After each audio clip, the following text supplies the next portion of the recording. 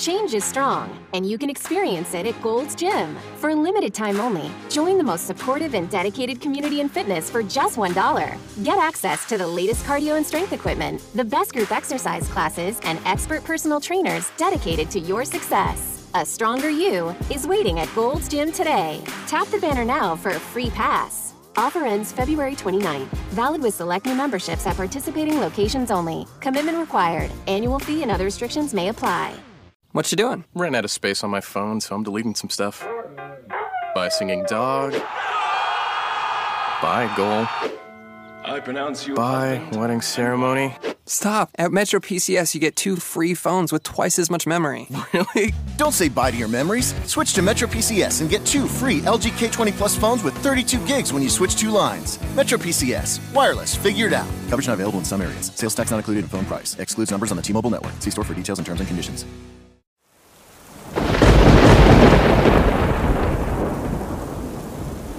Welcome, Weirdos. I'm Darren Marlar, and this is Weird Darkness. Here you'll find ghost stories, unsolved mysteries, and other stories of the strange and bizarre. I'm always looking for both fiction and nonfiction stories of the paranormal, strange, supernatural, dark, and creepy. You can even send me links to articles, creepypastas, and other stories you find online. We've got all the news right here. I'm gonna stop you right there. I see you about to settle on a day-old donut for breakfast. Well, this is a chick intervention. Because McChicken biscuits and Chicken McGriddles are now at McDonald's. So just hit that drive-thru and change your life. For breakfast, you got this. Wake up breakfast. Say good morning to McChicken for breakfast. Right now at your local McDonald's, you can mix and match 2 Chicken McGriddles or McChicken biscuits for just $3. Price and participation may vary at participating McDonald's for a limited time. That you feel would be great for the show. Share them all with me at WeirdDarkness.com. Music in this episode is provided by Midnight Syndicate and Shadows Symphony. In this episode, I reach back in time and pull an entire month of episodes from years past. In this episode, I reach back to exactly 1 year ago, September 2016. Now sit back, turn down the lights, and come with me into the Weird Darkness.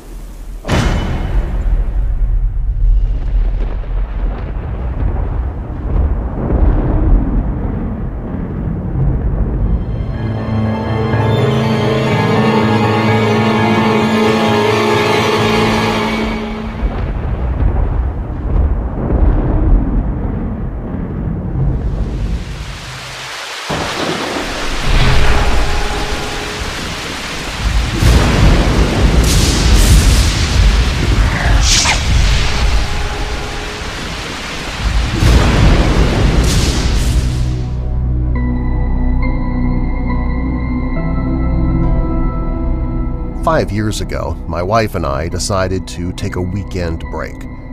The hotel we chose was a hotel named the Barony Castle Hotel on the outskirts of Peebles on the Scottish border. The hotel itself lay in acres of land surrounded by forest. While getting dressed for an evening meal, my wife was sat at the dressing table while I was standing by the bed when suddenly the television, which stood on the other side of the room, switched itself on. It stayed on for a few minutes, then switched itself off again. It did this about 3 times. Neither my wife or myself felt fazed by this until the following morning while we were checking out.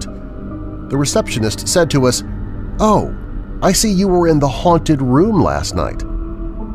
When we told her what had happened, she said the room was haunted by a maid who had once worked at the hotel. She said that others had reported being woken up by a lady who would stand at the bottom of the bed staring at them as they slept. Others had witnessed the TV switching on and off as we did. We didn't at any time feel threatened in any way, but in fact have visited the same hotel on many occasions. The Barony Castle Hotel can be Googled, and the story of the haunting is there for all to read.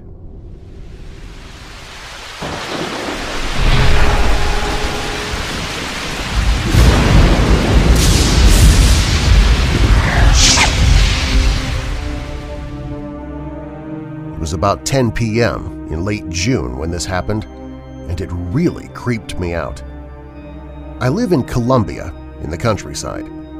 I was forced one day to move my PC to our third-floor studio to get a better signal from the modem in our house. While I was setting up the PC, I noticed that my iPhone's iCloud storage was so large that it could not actually complete a backup. This made me spend the next half an hour clearing my phone of old junk I no longer used. Lastly, I began to erase old pictures that I didn't wish to keep anymore. I cleared almost all of the photos, leaving just the oldest ones. There, in the top row next to the very first photograph that I took with my phone of my dogs, was a really very creepy photo of a kid with black eyes just staring into the camera. It was a very disturbing image. I have no idea where this picture came from. It was very old, and I think I would have noticed it earlier, but the photo seemed to have appeared from nowhere. I tried tapping on the photo to enlarge it and get a better look at it to see if I could discern anything else, but instead the photo app crashed. When I went back after the crash, the picture was gone, while every other picture was still there. I still have absolutely no idea where it came from. I didn't take the photo. I don't know anyone who would send me such a picture. This is not made up. It really happened, and it scared me to death. I spent the next hour and a half looking for any possible answer. I often think about finding that photo on my phone, and today I found this site and decided to post my story. It may not get posted, but it at least clears my mind. At least someone else knows about this. I learned about black-eyed kids a few years ago through some of these odd conspiracy TV shows that sometimes pop up in Discovery Channel and such, but I was never really convinced about it until that picture just popped up without any reasonable explanation. How did the photo get there? It makes me shudder to think about it.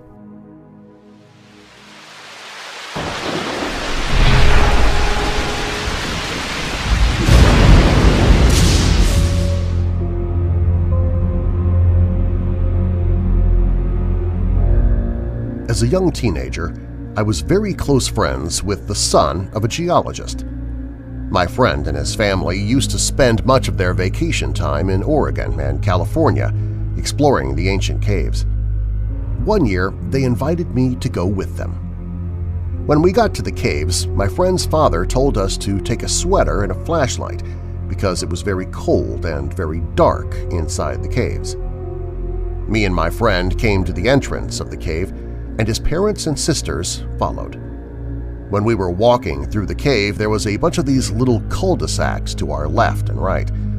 I went with my friend into one. It was called Lucifer's Corner.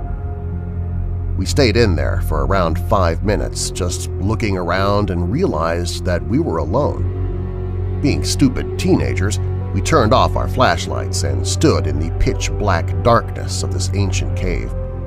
You could not even see your hand inches from your face. This was kind of random, but I told my friend to say Bloody Mary 3 times. He did, and nothing happened. So we fired up our flashlights and headed for the exit. The caves were starting to get boring. Once you've seen one cave, you've seen them all, right? We back out into the daylight. We couldn't find his family, so we assumed that they were back inside the caves. My friend and I went back to the entrance, entered the cave, and walked through once again. We eventually came back to Lucifer's Corner, where my friend and I had been before. We noticed that there were 3 lit candles melted on the cave wall in the same spot where my friend had chanted the Bloody Marys. It didn't take anything else to make us turn around and bolt toward the exit. When we got outside, we were breathing heavily, trying to catch our breath. We were both trying to come up with an explanation of why the candles were there, but there just wasn't one.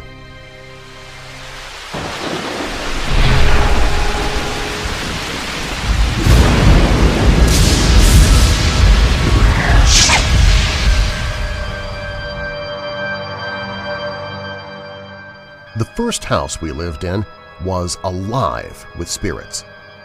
My parents didn't like to mention it, but it was. I was probably 4 at the time when I first noticed it. We were having a family reunion at our house and had the whole family over. Lots of food, lots of play, and lots of fun to be had with my cousins. I remember being tired and wanting to go to sleep just when the sun went down, so I went to my room and fell asleep. The party was still going on downstairs. I woke up to someone knocking at my window, but it wasn't a polite knock. It was like pounding with urgency. I didn't think anything of it except that it was probably one of my cousins being mean or something. But the knocking hadn't stopped. It was just a constant knocking. I got out of bed to see who it was. I walked over to the window and opened my curtains, and while the loud knocking was still happening, there was no one there in front or on the side of the window. I remember breathing, getting really heavy, and tears forming in my eyes. I couldn't move, I was so scared. Somehow I broke free of this paralysis and ran out to the living room, which was empty other than the TV being on, the clock on the wall that said it was almost 4 a.m. and my mother fast asleep on the couch. It definitely wasn't my cousins at that time. Another encounter took place around the same period. I woke up early in the morning while everyone was still asleep. I was making a bowl of cereal in the kitchen when I started to feel kind of weird. I opened the fridge door to get the milk, and I looked toward the other end of the kitchen and saw a hand, just a hand, slowly fingering for me to come here. I did, right away as a matter of fact, thinking it was my dad, but when I turned the corner, no one was around. They were all sleeping still. There were other things that happened, but what I do remember strongly is never feeling alone. Even if I was home alone, the house would feel alive. I think a lot happened in that place, and I do believe some of it was not good.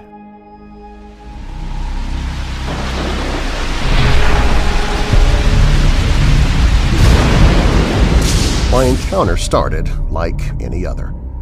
Some kids came to my door. I was alone in the house playing video games when this long knock came to the door. I could see through the curtain on the door that it was just some kids, and living in a neighborhood with several families with kids, this was nothing out of the ordinary. Yet before I even opened the door, I began to feel extremely wary. I opened it to find 2 boys around 12 or 13 standing on my porch. The taller boy had knocked, the smaller had been straddling a bike. I found this odd that he was on my porch on his bike. He would have had to carry it up my front steps, and instead of standing beside it, was sitting on it.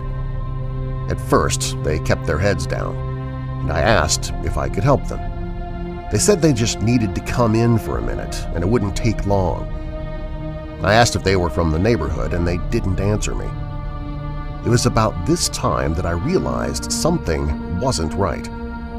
They kept trying to get in, and I kept telling them that they couldn't. They didn't get impatient or mad, they just kept trying to get me to invite them in. I felt that they were absolutely draining all the energy from my body. It was a battle. I can tell you without a doubt that yes, they are real. They are evil by nature, and you do not want them around you, near you, or able to touch you.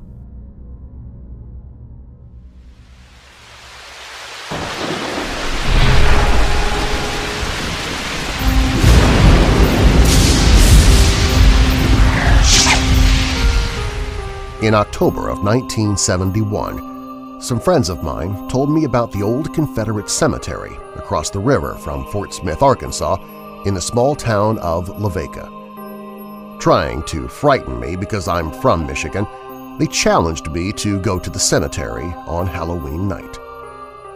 With me driving and my friends giving me the directions, off we went to Lavaca to see the ghosts of the Civil War. The cemetery was right next to this small white church that we had to drive down a narrow lane between orchards to get to. There was a clock on a timer in the steeple that gonged for every hour. That Halloween night, when the clock struck 12, The clock gonged 13 times, not 12. When I looked over to my left at the grave markers, I and everyone else started to see a mist rising from behind the markers. Everyone was trying to get me to drive off. One of my friends said we had to leave. When I finally did try to drive off, the car didn't want to. Now, I'm no mechanic, but when a person puts her foot on the gas pedal and pushes it halfway to the floor of the car should respond by going faster than 5 or 6 miles an hour. But that's what our car was doing. By this time, I had the gas pedal to the floor, and the car was still only going 5 miles an hour. As I looked out the left driver's window, there was a ghostly shape of a Confederate officer floating next to my window with his right arm stretched out to me. I shook my head and yelled to him that I couldn't help him, and he dropped his arm and slowly started to move back from the window. When I looked over to the right, there was another ghostly soldier floating along there.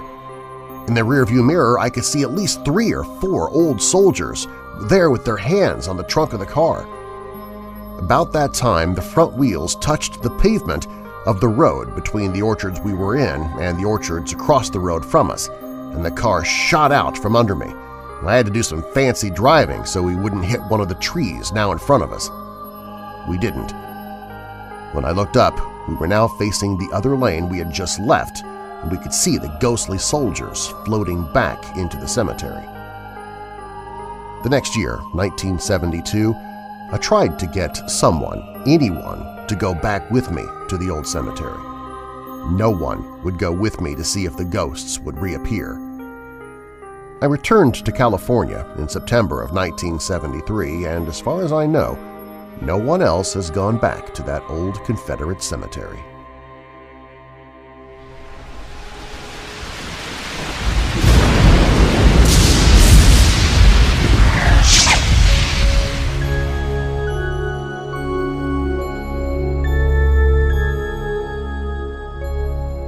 The Empusa originally appeared in the mythology of classical Greece as a frightening female monster.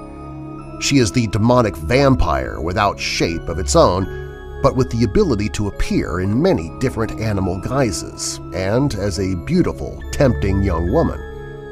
Modern-day Greek folklore still speaks of the Empusa, who enters the body of its human prey, particularly children, to consume the flesh and blood of its victim. She loves to eat young and beautiful bodies and drink their blood because it's strong and pure. The monster thrives in water and on land, so they tend to dwell along the coast. Lurking on the darkened roads at night, Empusa seeks its prey. Empusa represents the Grecian form of a vampire. In the Greek myth, this female demon is usually described as having one prosthetic leg made of brass and the other leg of a donkey. From the waist up, Empusa is a human-like creature with hideous blemishes and blotches on her skin. She was said to have been the daughter of the goddess of witchcraft, the night, moon, ghosts, and necromancy, Hecate, and was sent by her to torment people, especially travelers. Empusa, the shapeshifter, changes its apparition into an animal or to a beautiful woman. She lures it over to drink its blood and consume its flesh. An ancient story about a 25-year-old man of Lycia, Menippus, who is a smart, handsome, and exceptionally well-built man as an athlete, relates an encounter with this evil creature. One day, as Menippus walks along the road, he is met by an apparition, an Empusa, in the guise of a foreign woman. She is the Phoenician, and under her spell, he falls in love with her, unaware of what she really is. They make plans to marry. Apollonius is rather skeptical of her. He attends the wedding and is introduced to her by Menippus. This very rich woman is the mistress of all the servants. Hearing this, Apollonius tells Menippus that his wonderful bride is nothing but a vampire who, like others in her race, loves to devour the flesh and blood of its victims. Menippus's bride is offended and orders Apollonius to leave, but his words have already broken her spell, and all the gold, silver, and the servants vanished. Pretending to weep, the Empusa begs Apollonius not to force her to confess what she really is, but he does. Finally, she admits she usually chooses her victims among young and beautiful people to dine on them, and Menipus is one of them. Belief in this evil monster persists into modern times. Present-day shepherds blame her for accidents that happen to their animals, claiming that she suddenly appears, hurts them, and disappears again. Later tales describe a whole race of these monsters, the Empusa, living on the North African coast in Libya. The Empusa is the early Greek term for the later Latin term Lamia. Over the ages, the descriptions of Empusa changed considerably and were often confused with Lamia. Ancient people believed that the only defense against these monsters was abusing them verbally or shouting insults. As a result, they screamed and fled away. Except for the Greek account of Empusa, the same awful creature is known in other ancient cultures of the Mediterranean region.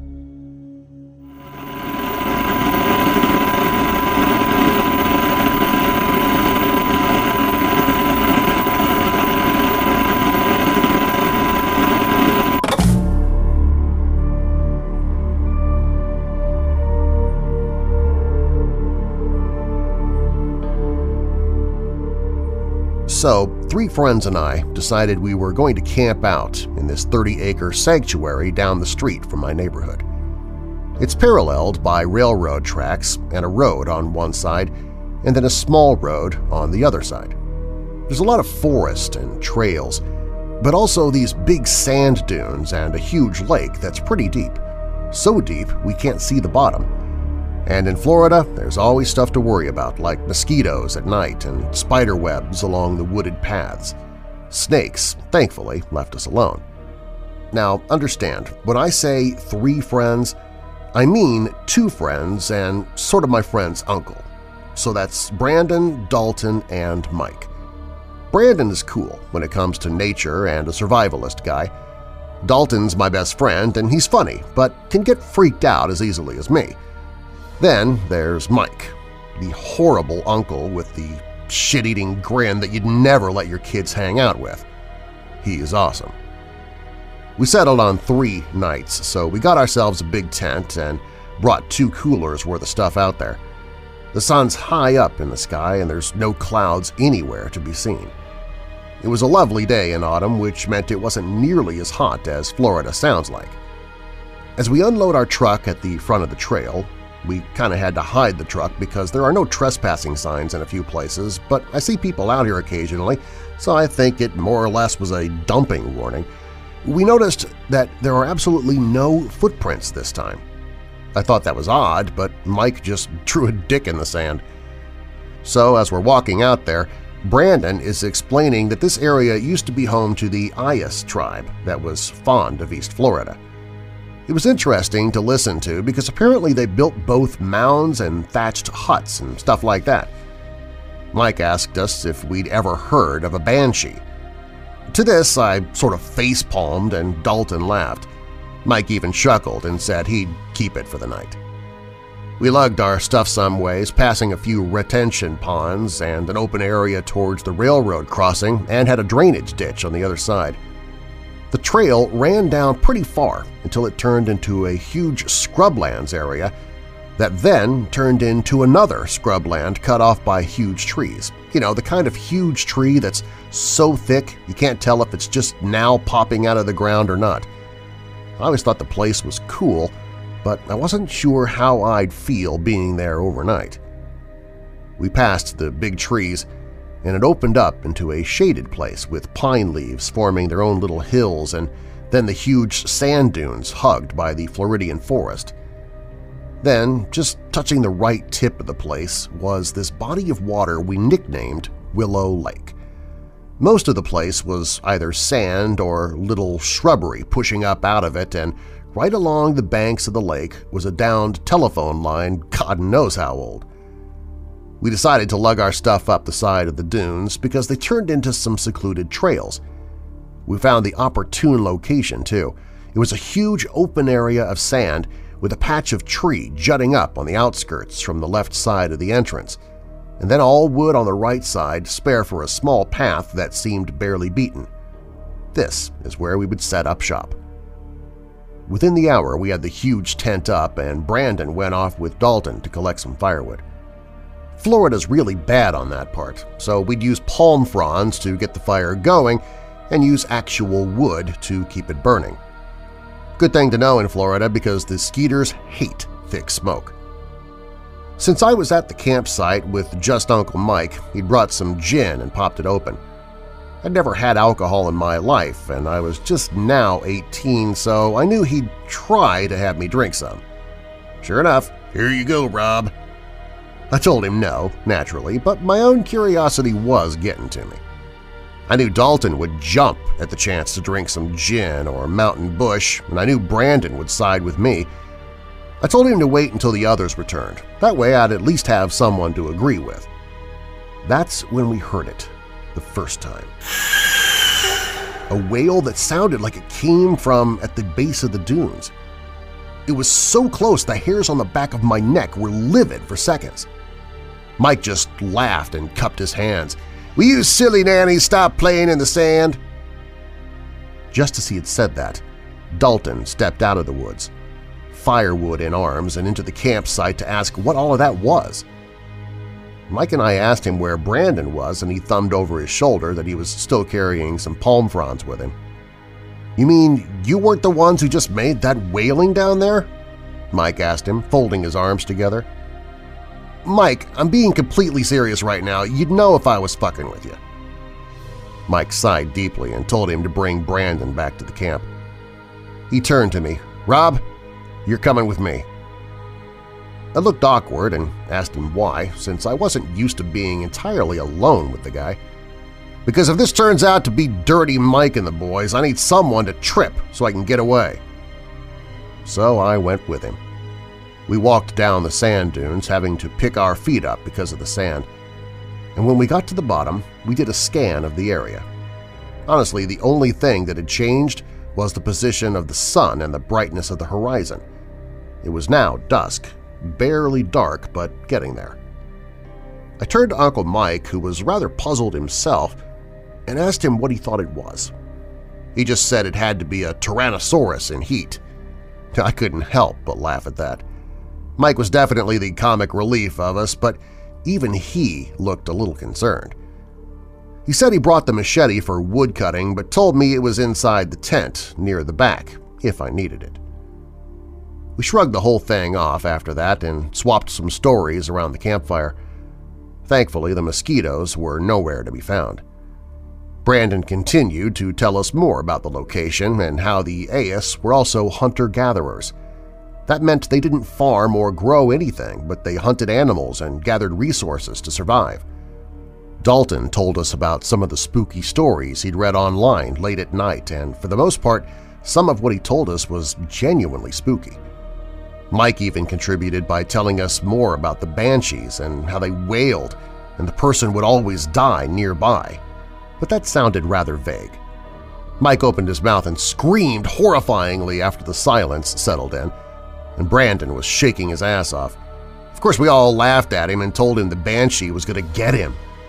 Yeah, the rest of the night consisted of Mike fucking with Brandon. There was even one moment in the tent where Mike told him, "Calm down, Brandy. Banshees only show up when there's a flash of light." After a few seconds, Mike lightly held down the button on the flashlight and Brandon screamed. The next day we woke up and went about our business of taking a piss off in the woods or going down to the lake just to enjoy the morning breeze, but I noticed something odd. Upon walking down the reclusive hill, there was something amiss in the dunes themselves. I saw our footprints, which were hugely distorted due to the sand, and then I saw what appeared to be deep impressions, like something on all fours had bolted up the hill or down it. They were just so perfect that it couldn't be real. I'm paranoid about these things, so I constantly had my eyes glued to the trails that we came from and others we hadn't checked out yet, which I knew if we were, I'd be bringing Brandon or all of them along. I really didn't feel like going alone after the whale yesterday. I sat on the downed telephone pole to wash my face off from the water, and that's when I noticed it. Mike's bottle of gin, still half filled like he left it, just dropped in the sand in front of me. I blinked blankly, figuring Mike must have wandered out last night or early in the morning and drunkenly left it there. I went back to our spot where Dalton brought more wood to and asked Uncle Mike about his bottle. He tilted his head and asked me where I found it. I told him down by the lake. He told me to stop fucking with him. You didn't get up early in the morning and take it down there? He told me no, but I raised my eyebrow at him. So you weren't hammered? I sounded like an idiot, sure, but knowing Mike, he could be hatching some kind of prank on us as we spoke. Bottom line was he said he didn't move it, so I just gave him the gin and sat down at the camp. It was pretty lazy for the rest of the morning. All we did was eat some of our canned stuff and decided which trails we'd go down. Naturally, since the place we were at is connected to an actual nature park, we thought we'd try seeing if we could reach it. So we chose the path going around the side of Willow Lake. Mike stayed behind and made some phone calls while we went out there since animals could have gotten into our shit if we just left it. This little dirt road had the retention ditch adjacent to it, with big tilapia swimming freely and at least a 12-foot stumble if someone tripped. And boy, it was far. By 2 p.m. we'd probably walked at least 3 miles or so, and I could barely believe that myself. The place was supposed to be 30 acres, and the fact that this trail rarely curved or made a turn bothered me at how far we'd gotten from the sand dunes. The only thing we had here were jagged trees and overlying canopy of Spanish moss and the just barely audible noise of the highway, so we weren't entirely that far from civilization. Our big problem now was that the path split into 3. They all looked the same, spare for the center being riddled with pine needles. So we went down the mid-path, figuring less sand meant easier walking. The wail again from yesterday. As soon as I heard it in front of us, I teared up. Consider myself a pussy, but I knew it wasn't Mike screwing with us. There was no way he could have been ahead at this rate. Brandon was giving us worried looks, but he brought out his 6-inch knife and Dalton told me to lie low. We were all speaking so softly that it was almost surreal. Brandon, though, easily spooked, seemed so calm here. He slowly went ahead, minding where he put his footsteps because the pine needles didn't actually make too much of a noise. So while he slowly progressed 20 yards ahead of us, and also remembered that the trail is pretty isolated in the forest at this point, Dalton and I covered our 6. We noticed something really strange just lying off to the hedge of the pine-needled path. I wanted to say no, I wanted to deny every ounce of it, but there was no denying the fact that an unopened can of mountain bush was right here, far from our camp. The damn thing still had precipitation on it. I told Dalton I was really fucking scared right now, and he nodded and nudged me towards Brandon. We decided we'd head back to the camp and tell Mike about it. Something entered our peripheral vision, a blurring mix of gray and white ran from one side of the path to the other. One thing I remember definitely were 3 bony fingers on each hand passing through the bush and leaving nearly no trace that it was there. I've never seen Brandon hop to his feet and sprint as quick as he did, but we were all on our feet. As a matter of fact, I've never seen my own 2 feet work like they did. We forgot taking the can back and just ran as fast as we possibly could back to the lake. And we didn't stop there. We ran up the sand dunes, nearly collapsing because of the thick sand, and shouted for Mike. Mike wasn't there. "Are you freaking kidding me?" I thought. We shouted for Mike for several minutes, looking all around. Brandon checked the cooler and did a count of our stuff while Dalton kept pacing back and forward, calling Mike on his phone. "What are you sissies screaming about?" Mike answered from the phone. We found out he'd walked back to the truck to go to the 7-Eleven down the road, but he told us he was pulling back up. He asked us if we were really gonna pussy out of our only time together over break, and we decided we would just meet him at the front and tell him what happened. Screw staying behind at the camp. None of us were man enough to do it after what we just witnessed. We made our way back past the 2 large trees and down the long trail until we found Mike walking up with a bag of potato chips and some water. He thought our expressions were hilarious but asked us what was going on. Once we told him, he was almost in disbelief. Mike asked us if we took his machete, and I answered no. He told us we should consider knowing where it is if we seriously saw something. The rest of the day consisted of us staying near the tent, not really going anywhere alone anymore. We had all stepped down near the lake because Dalton and I started goofing around. We were wrestling, causing a huge dust cloud from rolling down the dunes.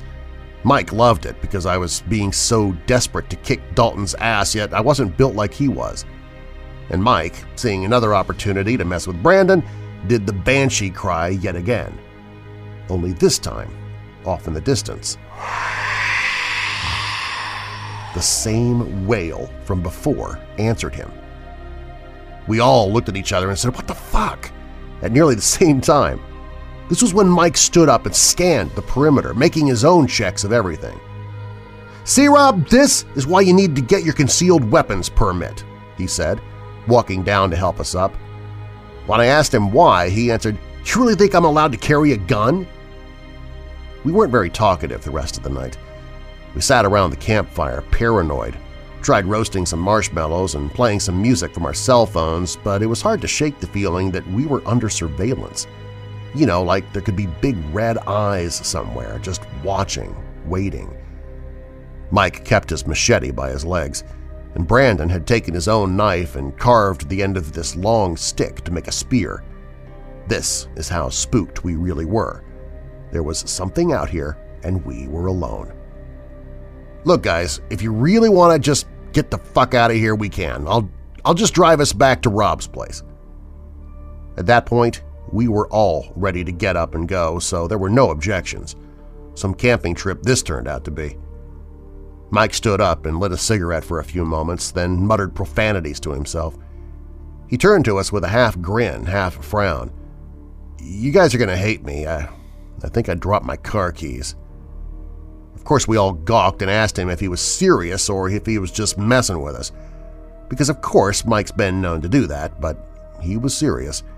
He fanned out his pockets and checked all over camp using his cell phone as a light. So that's really it. We were fucking stuck here unless we wanted to walk the whole way back to my house. And frankly, we were tired and our hearts were still pounding from earlier. We just wanted to dig in and hold until daylight. We'd cut this trip short, making it 2 days instead of 3. So we all huddled like frightened animals in the middle of the tent. That primal fear kicked in of being exposed or being towards the outside of the tent. Mike slept next to his machete, keeping his shoulder on it. Brandon and I couldn't sleep, and Dalton drank some of Mike's gin to try and keep him from sleeping. Brandon was petrified and told me not to close my eyes. His paranoia made it harder on my own, and we kept ourselves up for as long as I can remember. We heard the mosquitoes on the outside of the tent. We heard some splashing down near the lake, and we heard a train horn eerily pass by. It must have been 3 hours before we finally started settling in. I was about to bury myself in my sleeping bag when my ears sprang alert. There was a thumping of sand being thrown around. It was getting closer and more to our ground level. I dared not sit up, but I started to tear up once more. That thing was bolting up the hill and into our campsite, just like it probably did the night before. I held my breath as the thing's heavy breathing passed on my side of the tent. Its footfalls weren't too powerful. The thing appeared like it was trying to sneak around. It also slowed down now that it was on even terrain.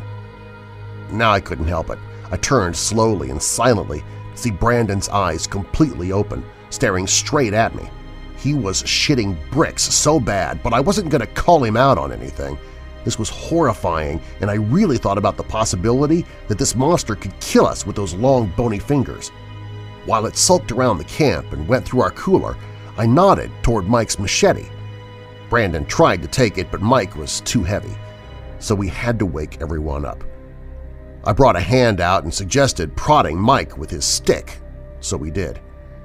Mike quietly groaned, but we covered his mouth. Before he could object, we heard the cooler spill and all the shit pour out. The thing outside grunted, and its heavy breathing panicked for a moment before subsiding. The thing's fingers were tapping on the insides, and it lapped up the water like a big dog would. Mike wanted to whisper, but we frantically shook our heads against the idea. So instead of talking, he mouthed stuff to us. It was hard to understand him, but he reluctantly spoke, "Wake up, Dalton. Sit up slowly." We all remained silent, for the night around us had as well. We were almost terrified that it heard him. I couldn't stop shaking, as if I got the chills, but we were reassured that the thing was still there because it started digging in the sand for some reason, and the sand smashed against the outside of our tent like we were being pelted with tiny pebbles. We pushed on Dalton's shoulder, and he muttered, "What?" Mike sat up and held the machete ready because the thing outside stopped digging in the sand. We clasped our hands over his mouth and whispered into his ear to sit up slowly, which he did with uneasiness. The thing was casting a shadow over our tent now. It was just taller than Mike, who was prime in that category here. Like a grizzly bear or something, it stood to full height to observe the tent. It had to be at least 10 feet away, right against the heavy forest. And since we were all on our knees inside the tent, we weren't even half of its height. Uncle Mike raised the blade, his own tattooed hands shaking. The monster moved its legs and stalked towards our tent. It extended an arm to poke the tent, running its delicate fingers across the fibers. Its breathing pushed in on the tent and out. The shadow gradually turned, and its hands ran over the entrance, particularly along the zipper line. I was literally holding Dalton's hand in a complete maternal instinct. This was real. This was a real nightmare, a story you'd read or a movie you'd watch, and I was in the middle of it. My heart was pounding so hard that I could not only hear it but feel it in every ounce of my body. He could feel it too as he squeezed my hand. Even Brandon, who was sitting by himself, was literally losing his shit in the calmest way imaginable. Because if we weren't calm, I thought we'd be dead. The fingers finally found the zipper. It fiddled and experimented with it, and the thing looked like it had difficulty understanding. It pulled out on the tent, moving us a few inches. Then it pulled up, started unzipping the tent. It was halfway unzipped when Mike struck. He lunged out at it, swiping the thing across its arm, and the monster letting out a shrill that could boil blood.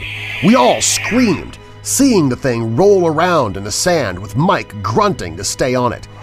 They knocked over the ash pile, and the partially burnt bonfire and dust was in the air everywhere. It was horrible because we didn't know what to do. We were sitting here watching my best friend's uncle fight off a creature with his blade, and we weren't sure who was winning. I don't even remember much of the fighting. I just recall being petrified at the skeletal humanoid monster that in the middle of this fight had glowing yellow eyes and snarled like something neither from hell nor earth. Brandon took both Dalton and I by the arms and ushered us down the hill. Dalton didn't want to leave Mike, but Brandon said tough shit and told him we were going to dig in. I reminded him that this thing was 6 feet tall and fast, but it didn't matter to us anyway. We were in the sand dunes, in pitch black, and there was absolutely nothing keeping it from bolting down the dunes and ripping us apart. We saw them hurtling down the hill, Mike literally punching the thing now with his fists. He didn't even have the big knife in his hands anymore until I noticed it was protruding from the creature's gut. And what's worse is the thing was digging its claws into his shoulder. It looked damaging, like someone dragging a dissection tool across the skin. In their struggle, the thing must have rocked back and forth because his neck was pretty diced. Now with Mike bleeding from his neck, we really knew we had to do something or else he could die, or we could all die. So Mike, groaning from his pain, finally kicks the thing off of him and stands up. He's literally dripping blood down his shoulders. The creature, on the other hand, just sits there, its body churning inwards and outwards, catching its breath and recuperating. We all hauled ass, fuck everything back at the camp. The sand made it difficult to sprint, and that made things even scarier. The thing could lunge and snatch any of us at the rate that we were going. It was like trudging through heavy snow. Thank God for Brandon's heritage. He told us how the Mohawk Indians ran. He suggested that we run their way or stick to the side of the path once we got back on it, and it would keep us from sinking into the dune. We were at the bottom when it wailed, and we heard it charging after us. It was already flying for all I knew from the adrenaline pouring into my veins. The sound of breaking glass shocked me, but I didn't stop running. I ran faster than any of them. I passed the two big trees and got out of the shrubbery, and I passed the second large lake and I reached the truck. I had covered the distance so fast that my chest was about to explode from pain. My asthma was acting up and I started having trouble breathing. I didn't even bring an inhaler because I hadn't used it in so long. I found Mike's keys on the ground next to the car tires and just grabbed them. I couldn't do anything right now with my heart pounding and my lungs in anguish. I didn't even realize I left anybody behind in the dust, and frankly, the only thought on my mind was the horrible creature. A few moments later, Dalton and Brandon came hauling Mike over and put him in the back seat of the truck. I gave them the keys and without them asking me if I was all right, got in the truck and Dalton took the wheel. We turned on the truck and its engine revved up. The headlights came on and the yellow eyes reflected while it continued crawling for us. Dalton shouted the Lord's name and put his foot down on the pad. We ran the thing over, causing a huge thump. After that, we backed all the way out of the trail, and without paying any mind, we sped off down the roadways to the nearest hospital. Mike was in ICU for days until they managed to save him. As for us, well, we told our folks what had happened. They thought we were all dropping acid. They wouldn't let us see each other or Mike for months until some hiker got killed out in the place we were at. The whole city was in panic over this fiasco and nobody wanted to leave their homes. No other killing happened. The police did a huge sweep of the nature park, and although they did find the remains and everything we reported, they found no creature, not even the blood. The mayor's response was to completely seal off the nature park and the 30 acres beside it, and the city made it illegal and punishable by fine to enter anywhere around it. I finally got to ask Mike what happened only a few months back. He told me the breaking glass was his bottle of gin with his last sip he'd been saving against the thing's face. Said he cut it up pretty badly. I've never set foot in the forest down here ever since.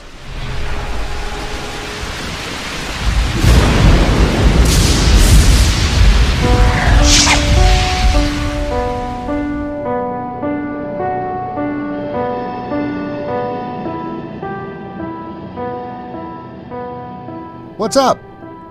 The wheels turning and burning, Rodney focused on the road. He had just clicked on the little button hanging from his ear, silencing the jingle reverberating in the small cab. He didn't have to look at the caller ID. While he drove in the setting sun of the West Coast, his wife Angie was back east where the sun had long ago set. She was the only one who regularly called him at that hour. "So how's the driving today?" Despite the miles between them, her voice sounded clear, but he knew it would probably be cutting out soon. It always did when he was in the mountains. "Usual, just driving along in my automobile." He couldn't help but say his everyday joke in a sing-song manner, even though he wasn't in a car. The long tractor-trailer was not just some automobile that anyone could drive down the road, and he was one of the many truck drivers who drove the large machine across the country. "Oh, hun, everything going okay?" How did she always know? He could try and fake being upbeat and positive, but that woman would still pick up on it. He didn't know how she was always able to do it, but it was downright supernatural. Somehow she had picked up on how his back ached, his head pounded, and he was 5 hours behind schedule due to the shipper hanging him out to dry. Maybe there was something to her being his soulmate. She had long since told him as much, but he was not the lovey-dovey type. "It's been a long day," he said, sighing. "Tell me all about it." Her voice stayed chipper, and he could feel it slicing away some of the bitterness he had been holding. Still, He didn't want to talk about his craptastic day. Not yet. "How was your day?" "Oh, the usual. My little Klingon at work was her usual self, driving me nuts. She has no clue what personal space is, and it smells like she never showers. She gets right up next to me and I have to fight not to gag." "It's only a couple more weeks." "I know, but why did it have to be me who trained her?" "Because you're the best RN there is." "If you say so. So, Mr. Avoidance, how was your day?" The sigh was long, no matter how much he tried to cut it short.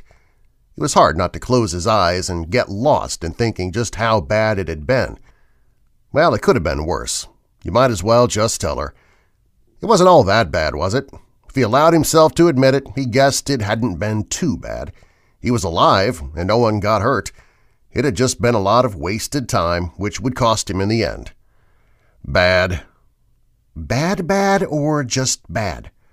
Bad. "Oh, hon, what happened?" "Well, to put it simply, I can either be home this weekend or we can pay the bills. And even making it home's a little sketchy." "Why? What happened?" "Been sitting at a dock since yesterday." "You're kidding me." He wished he were kidding. He explained it to her, although she already knew much of it, as it was an old trucker's story. Sitting unpaid at a dock was an often and frustrating occurrence in the life of a truck driver, and it was never good when it happened to you. When it did, it always hurt. Yesterday he arrived an hour early at the shipper, mainly because he wanted to get there before traffic got bad. He was used to getting to places early. It was a good practice because most times he was awarded with getting loaded quickly and getting back on the road, keeping the wheels turning. If the wheels weren't turning, he wasn't making any money. Truck driving wasn't like other professions. It hardly ever paid by the hour or the number of loads you hauled, but usually by the mile. By getting to a shipper early, he was able to get to his next stop that much sooner, and with any luck, back on the road with a quick turnaround. As the saying went, if the wheels ain't turning, you ain't earning. So when he arrived at Terrence Cans, he hoped he would be in and out. After only 5 minutes, he was close to screaming as he walked back to his truck, getting ready to back up to a door, having no idea how long he would be sitting. His load wasn't ready because the cans hadn't been made yet. Not only that, but the line was down. They were waiting on parts, and there was no ETA on when his load would be ready. He just knew it wouldn't be today. So he would have to sit there, unpaid, waiting until who knows when for his cans to be made and loaded. When he had talked to his wife yesterday, he had been cheerful, hoping his load would be done soon so he could get back on the road. When he heard them putting a few pallets into the trailer, he got excited. He would have to drive all night, but he'd slept most of the day, so it wouldn't be a problem. He was just ready to get out of there. But the light by his trailer stayed red. Silence descending. 4 hours later. Then 8, and he still wasn't back on the road. When morning came, he was starving, having eaten all the snacks he kept in the truck. He had lost all his patience and still hadn't heard anything. The night shift had already left, and the day crew all stood outside in their smoking area puffing away. Finally, he went back in to find out that the fix they had used on the line hadn't worked, and it was back down. The parts should be there in an hour.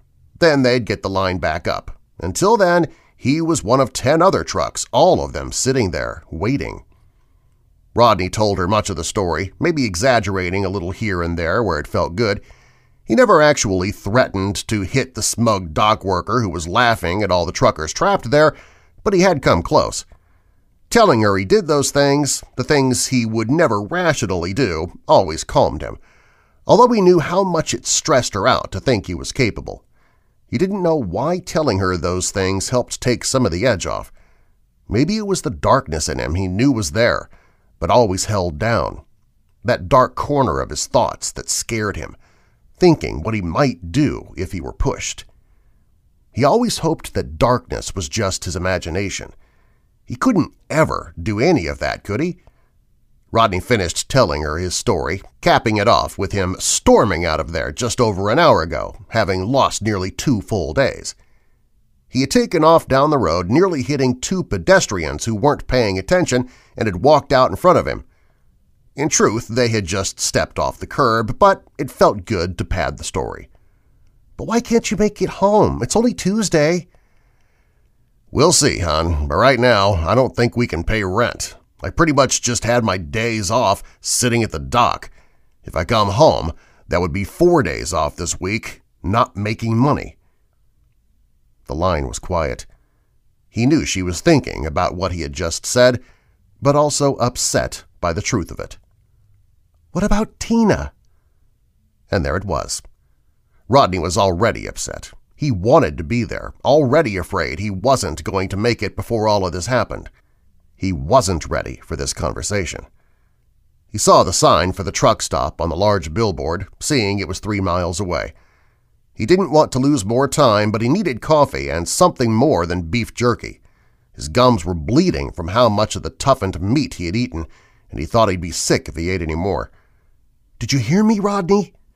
"What do you want from me, hon?" he asked, hearing the defeat in his own voice.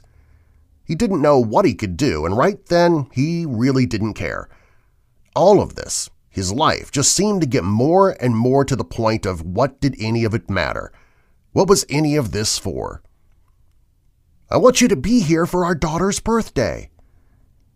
He closed his eyes, letting out a long sigh.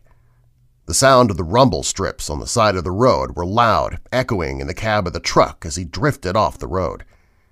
He pulled it back with a quick jerk, keeping it from going past the shoulder. His heart beat loudly in his own ears as he got the truck under control. When the exit for the truck stop came into view, he flipped on his turn signal. He needed that coffee more than he thought. "Okay, hon, I'll be there." "Okay, and babe?" God, he loved her voice. How did she always burrow her way into his heart and soul? She was as calm. "Yes, hon?" "Be safe. We'll make it through, okay? We always do." "Okay." "I love you." "Love you too." He ended the call and put the phone in the little slot in the dashboard as he pulled into the small truck stop. He eased up to one of the empty stalls on the fuel island, listening to the hiss of the brakes as they released. Part of him was too tired to even get out of the seat, contemplating just sitting there and letting his body crash into exhaustion. The sun was setting, the orange fire stretching to the pink and red haze of the day escaping. He wished he could shut down, let his day be over like so many others did. But his day was just beginning. He had a long night of driving through the Rocky Mountains, which would be endless stretches of nothing, lost in the canyons so deep even the sky wouldn't be visible. He grabbed his thermos and emptied it as soon as he opened the door. This was a full thermos of coffee kind of night. The truck stop was a dump, but it wasn't like he didn't expect that, being so far in the middle of nowhere and probably the last diesel stop for 100 miles or more. You could think being the last stop for such a long distance would invite one of his big chains, but it was also so far from anywhere. It had to be hard to keep the shelves stocked. The crap he did see in there was all out of date and looked like it fell off the back of the truck. They had a pickle, one of those packaged monstrosities truck stops sold in their coolers that was 2 years past expiration. He brought it to the cashier's attention, but she just shrugged. Rodney saw her putting it back in the cooler as he walked out the door. The place was nasty, and he wasn't looking forward to the burger he had bought. It might end up putting him out of service somewhere in the mountains. The day just keeps getting better, he thought as he walked around a tanker truck parked next to his. As he looked around, he could see it was the only other truck in the place. With the little light from the overhead, he saw what looked like mud coating it from front to back. It was one of those older Peterbilts, or maybe a Kenworth, one of those long-nosed trucks the two companies kept copying from one another. It was odd, though, as it had a moose guard on the front, spikes sticking out about 2 inches. They looked sharp, too, and Rodney was sure that if the truck ever hit a deer or something, the creature would be ripped to shreds by this modification.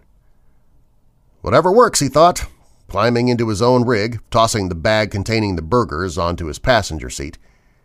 He put the coffee in the holder he specially made, then turned the key. The engine roared to life with much more energy than he felt. He took a few swigs of his thermos, feeling the hot liquid working its way down his throat. He knew it wasn't going to do much for the headache pulsating in his temples, but it might help keep his lids open. 800 miles. That was all he had to go. It would be a day and a half, then Rodney could find another load to get him north. Maybe he'd be able to make it home before his little girl's birthday. It'd be a stretch, but it might be possible. He just needed to haul and get it done.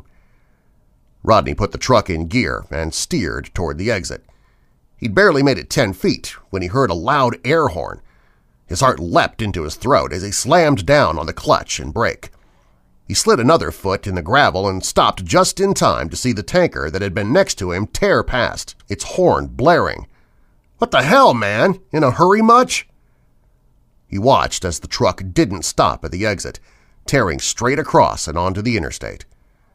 Rodney grabbed the mic and turned on his CB. "Hey man, in a hurry or what?" The CB crackled in response. Then he heard a loud rumbling through his truck. It shook the cab. Then he felt it shaking him. When the CB cut out, he was left in the relative silence of his idling truck. Shaking his head, he put it into gear, easing it to the stop sign and stopping to check for any traffic.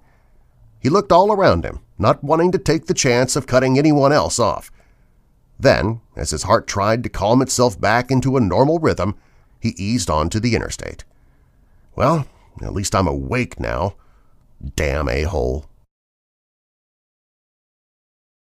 His stomach felt like acid and fire had combined and were twirling around while he tried to pay attention to the road. It wasn't easy. Their movements and gurgling sounds kept threatening to take away most of his attention, although it was easy to get distracted. It hadn't taken long before he hit the first mountain and was now chugging along up the steep slope. He had no idea how steep it was because that information was only at the top, meant as a warning for those going downhill who would have to stay in lower gears while riding their brakes. With him going up, there was no concern he would build up too much speed. As it was, he was in 6th gear, getting close to the need to drop to 5th as he slowed down to 30 miles per hour. He kept one eye on the road as he came up on a tight curve, and his other on the RPMs, waiting for it to drop low enough to downshift. This was exhausting, and it was still early. Something about a truck chugging along at slow speeds, endlessly climbing, was tiring. It took so much out of him, but he never knew why. Maybe it was just the low, dull, endless rumble of the engine. His head grew heavy, and he felt his eyelids lower. It was so tempting to just nod off. Even just to pull over to the shoulder. He could set the brakes and take a quick nap. Rodney heard the rumble strips, his eyes shooting open. He was on the shoulder, having very little space before the guardrail and then a wall. The road had curved, but he hadn't. Pulling hard on the wheel to swerve back into his lane, he saw it. The tanker truck was just in front of him, going much slower than he was. It must be overweight because it was quickly dropping back in his lane as he worked to gain control of his own truck. The interstate was wide, consisting of 3 lanes to accommodate the right lane being reserved for the slow trucks like himself, but he was going faster than the tanker. He had to swerve more or they were going to run into the mountain. He pulled harder on the wheel, feeling everything shift in the truck. He had to lean into the turn, putting his weight into it. It was going to be close. The tanker had lost a lot of speed. The driver must have missed a gear because even if he were too heavy, he shouldn't be dropping back this fast. Rodney wasn't sure if he was going to get over in time. He swerved hard, keeping a close eye on the red lights of the tanker as they drew closer.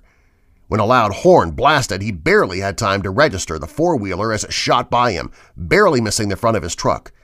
Rodney was nearly in the middle lane, but the car hadn't even tried to get over. Instead, the driver felt the need to blare the horn at him as he struggled to keep his rig from jackknifing, rolling, or colliding with the truck in front of him. If he made it through this, he might have to check his pants for crap or his back for angel's wings. He watched through his blind side mirror as his trailer cleared the back bumper of the tanker while he steadied out in the middle lane. His truck fell to such a low RPM for the gear, it lurched. He downshifted, eyeing the truck next to him. He made the gear, his truck slowly crawling past the tanker. It had to be only going a rough 15 miles per hour, but Rodney was now down to just a little over 20. As he came cab to cab with the other truck, he looked over, trying to give the other driver a nod of acknowledgement, but he couldn't see in the darkened cab. He grabbed his CB, nodding to it, not sure if the driver could see him. There was the glow from the console in his cab, but it was faint. He might be nothing more than a shadow as well. "Hey, buddy, sorry about that. Thanks for letting me by." The CB crackled with no response as Rodney crept on past. He blew out of breath, letting his already frayed nerves calm. Maybe he should start to relax and have a decent night of driving. Wondering if there was anything on the radio, he reached for the knob, jumping when there was a blast of an air horn. It howled through the night, and he couldn't stop himself from jerking the wheel. He swerved to the right, remembering too late about the tanker. He looked in the side mirror and watched as he went into the tanker's lane, cutting him off. The truck swerved with him, hitting the guardrail, sparks flying into the night as the tanker screeched to a stop. Rodney swerved back into the middle lane, then signaled that he was moving to the right lane. There wasn't much of a shoulder, but he had to stop and make sure the other driver was all right. He needed to report the accident. He needed to… "You're dead!" The voice seemed to echo in his cab, a deep rumble that shook through the speakers and carried a touch of ice with it. It took Rodney a moment to figure out that it had come from the CB. "Hey man, sorry, you okay? I'm coming back to see if everything's all right." He stopped the truck on the side of the road. He was still half in the right lane, but it was as far off the road as he could get. He put on his flashers and had started to climb out of the driver's door when he thought he heard heavy breathing coming through his speakers. The breathing grew in intensity, slowly forming into a primordial growl. He thought about getting on the CB and calling back to the driver, but the sound frightened him. That was stupid. The driver was probably just shaken up or in shock. Rodney had to go back and make sure the man was all right, then report it. There was definitely no way he would make it home for his daughter's birthday now. He'd be lucky if he didn't end up delayed by the cops for most of the night. Worse yet, what if someone was really hurt and they decided to lock him up? His shoes hit the loose gravel and rock that had fallen from the canyon walls around him, crushing as he started walking back. Damn curve of the road made it hard to see just where the tanker was, but he could hear the rumbling of the engine. He was getting closer.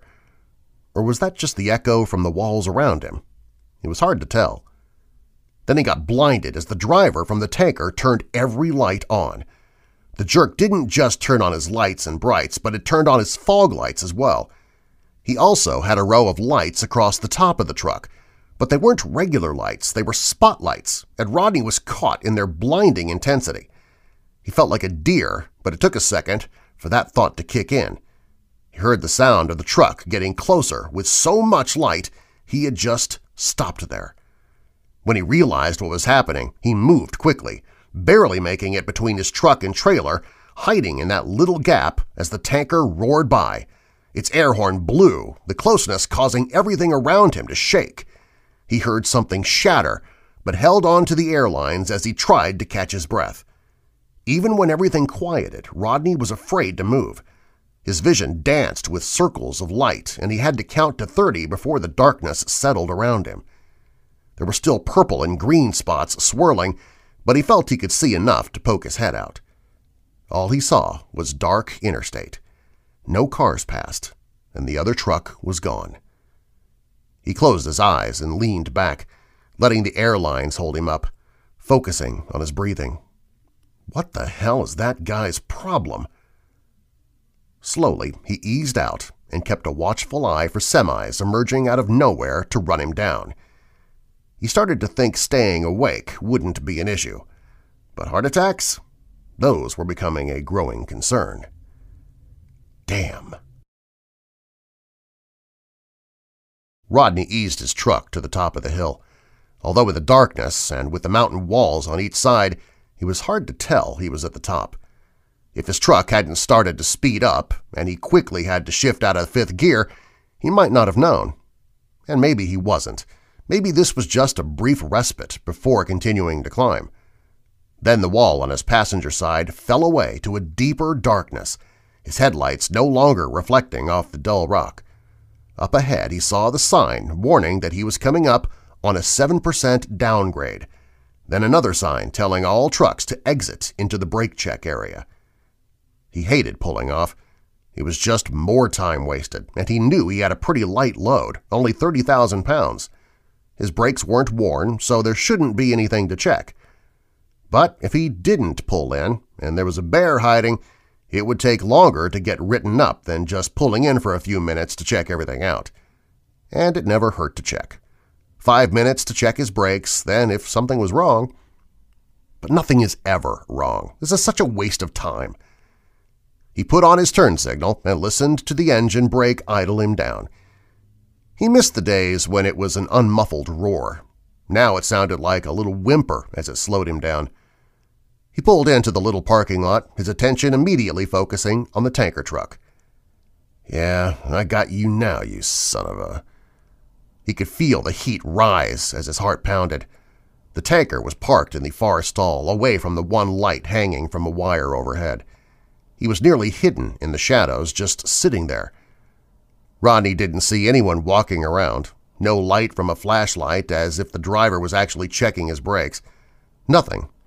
The whole area was still. He set the brakes and climbed out of his rig. He hadn't planned on doing anything more than just a quick walk-around, checking his own trailer for any smoking brakes, not that there would be. He'd been going uphill, the whole thing was pointless. But when his shoes crunched on the gravel of the parking lot, the image of that truck rushing past him flashed in his memory. He could still see the inside flap of his semi, his heart leaping into his throat as he tried not to scream. Before he knew it, he had his long-barreled flashlight in hand, walking toward the truck. This wasn't him. He was not a fighter. But for that one brief moment as he gripped the flashlight, his knuckles going white, he could see himself being any other type of person. The anger was a rumbling pot of boiling water. He reached the driver's door and pounded on it, stepping back, waiting for the man to climb down. The night was still around him. The light shining behind him was far enough away that he felt like he was on the edge of everything good in the world. He was near the shadows, on the verge of that darkness threatening to overtake him. He felt the chill of it, a coldness reaching up inside him. His grip on the flashlight loosened as he faced a man he didn't want to be. Already ashamed about missing her birthday, could he go home and tell his daughter how he had beaten a man senseless? He could see himself doing it, too. That anger was on the fringe, begging him for control. He looked down at the flashlight. It wasn't there to light his way, and he hadn't brought it to. He wasn't even holding it right. He had gripped it more like a club, ready to bring that heavy barrel down on the man's head. He took a step back. This wasn't him. He took another step away from the tanker. He flicked the light on, letting the beam light the way back to his truck. He didn't bother walking around to check his brakes. There weren't any DOT officers hiding up there, and he had had enough. The night had turned into a nightmare, and he just needed to get it over with. Getting down this hill was the first stretch in a long, exhausting run, and he just needed to do it.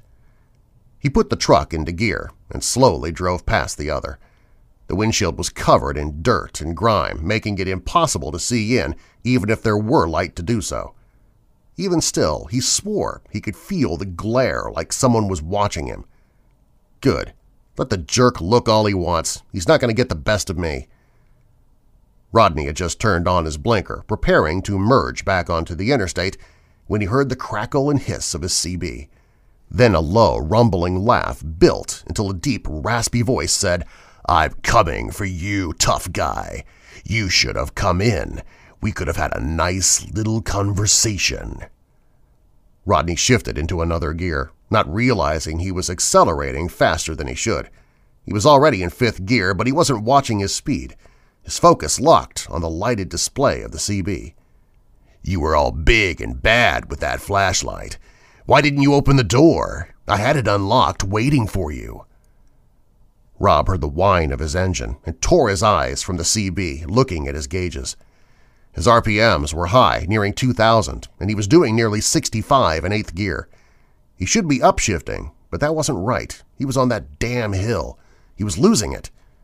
"Come on, man, pay attention to what you're doing," he cursed to himself, slowly applying his brakes.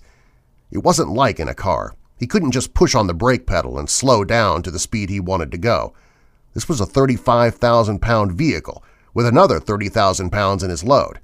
He had to slowly, gingerly push down on the brake pedal, bring it down to 5 to 10 miles per hour, then let off for a few seconds, hoping the engine brake would keep it from gaining too much more speed before he applied the brakes again. It was a process, and it wasn't simple. This was where accidents happened. He had to keep paying attention or he would lose control. "I told you, you're a dead man," the driver said, his voice barking out a vicious laugh as he said it. Again, Rodney felt like he could feel the driver's eyes on him. He chanced to look back through his driver's side mirrors. What the hell is this guy's problem? There's road rage, but this guy is talking about killing me. He didn't see anything in the mirror, then narrowed his eyes. Was that a shape farther back? Could it be the tanker? If the truck were still parked at the brake check area, he should be getting out of CB range soon. There weren't any lights on the interstate behind him, but was that a tanker truck with its lights off? It was so dark back there, but sometimes there was just a brief glint, like the moonlight shining on something metallic. Rodney slowed to downshift into 7th gear. Releasing the clutch, the engine brake roared to life. Now, in such a low gear, it would slow the truck without much work. He could start to breathe a little easier, maybe even relax. The CB crackled. "Peek-a-boo," the voice rasped, back to that cold, flat menace that shook his cab. Rodney looked in his side mirror just in time to see the bright lights fill the night, reflecting on the canyon walls, blinding in his mirror. He wanted to look away, but he couldn't. The tanker was approaching fast. Come on, there is no way this guy is actually going to hit me. But he was coming faster, getting closer. This only happens in movies. This isn't possibly happening to me. He took a chance and upshifted, not liking the idea that he was going to be speeding up on the downgrade. He took his eyes off the mirror. He had seen a sign just a second ago about an upcoming curve. He needed to watch for it before the other truck slammed him into it. Rodney was glad he did as the lines turned to the left. He put his weight into the turn, his truck lurching forward from the shift, the engine brake straining at the high idle. It didn't like the higher gear, and he tried to caress his foot on the brake to keep it manageable. He felt like he was fighting a losing battle, though. He knew it was getting away from him. He hoped like hell that his load wasn't shifting in the back. "Run, little mouse, run!" He reached up and fumbled to turn off the CB, but he wasn't looking. He turned the wrong knob and the cab filled with static, hissing and popping as he kept his attention on the road. He dared a glance back, seeing the tanker falling back. He gasped in relief, letting it out in a long sigh as he made it through the curve of the road. When he felt his truck starting to slow, he knew he had made it to an incline. He took another breath, trying to slow his heart. As the road straightened and he started climbing, he enjoyed the slowing of the truck. When it reached the point to downshift, he did, knowing the tanker behind him was going to fall farther back. Thank goodness for the heavier weight of whatever the other driver hauled. He looked in his mirror and watched the driver behind him turn off all his lights. Great. Now what is he doing? "You can run, but you can't hide from me, mouse." Rodney reached up to the CB, finding the right knob this time. He turned it off and sighed in relief as the light faded from the display. The truck would keep falling back, so he had a few minutes, but that wouldn't last. He had to call the authorities, but what was he going to tell them? There was another trucker making threats? When he thought about it, it seemed like a pretty weak reason to call the local police. If he called them, he would probably be pulled over, too. then put through a Level 1 inspection, which could tie him up for another 4 to 6 hours. Screw it. He reached forward and grabbed his phone from the cradle on the dash. He unlocked it, punched in 911, and brought it to his ear, not taking the time to connect his Bluetooth. Laws be damned. He took deep breaths as he checked his side mirrors again, trying to see if there was any sign of the other truck. It seemed like the night just swallowed it up. There'd been plenty of moonlight before, but now it was just darkness, a sea of black. He could barely see any of the canyon walls, his trailer only visible in the mirror by the small dot of light marking its end. Even that seemed far away. He looked back at the miles of road stretching out before him, his lights shining into the endlessness, a yellow and white line disappearing into the night. Suddenly, it hit him. His phone wasn't ringing. He pulled it away from his ear, using that hand to upshift, the screen lighting up in the dark cab.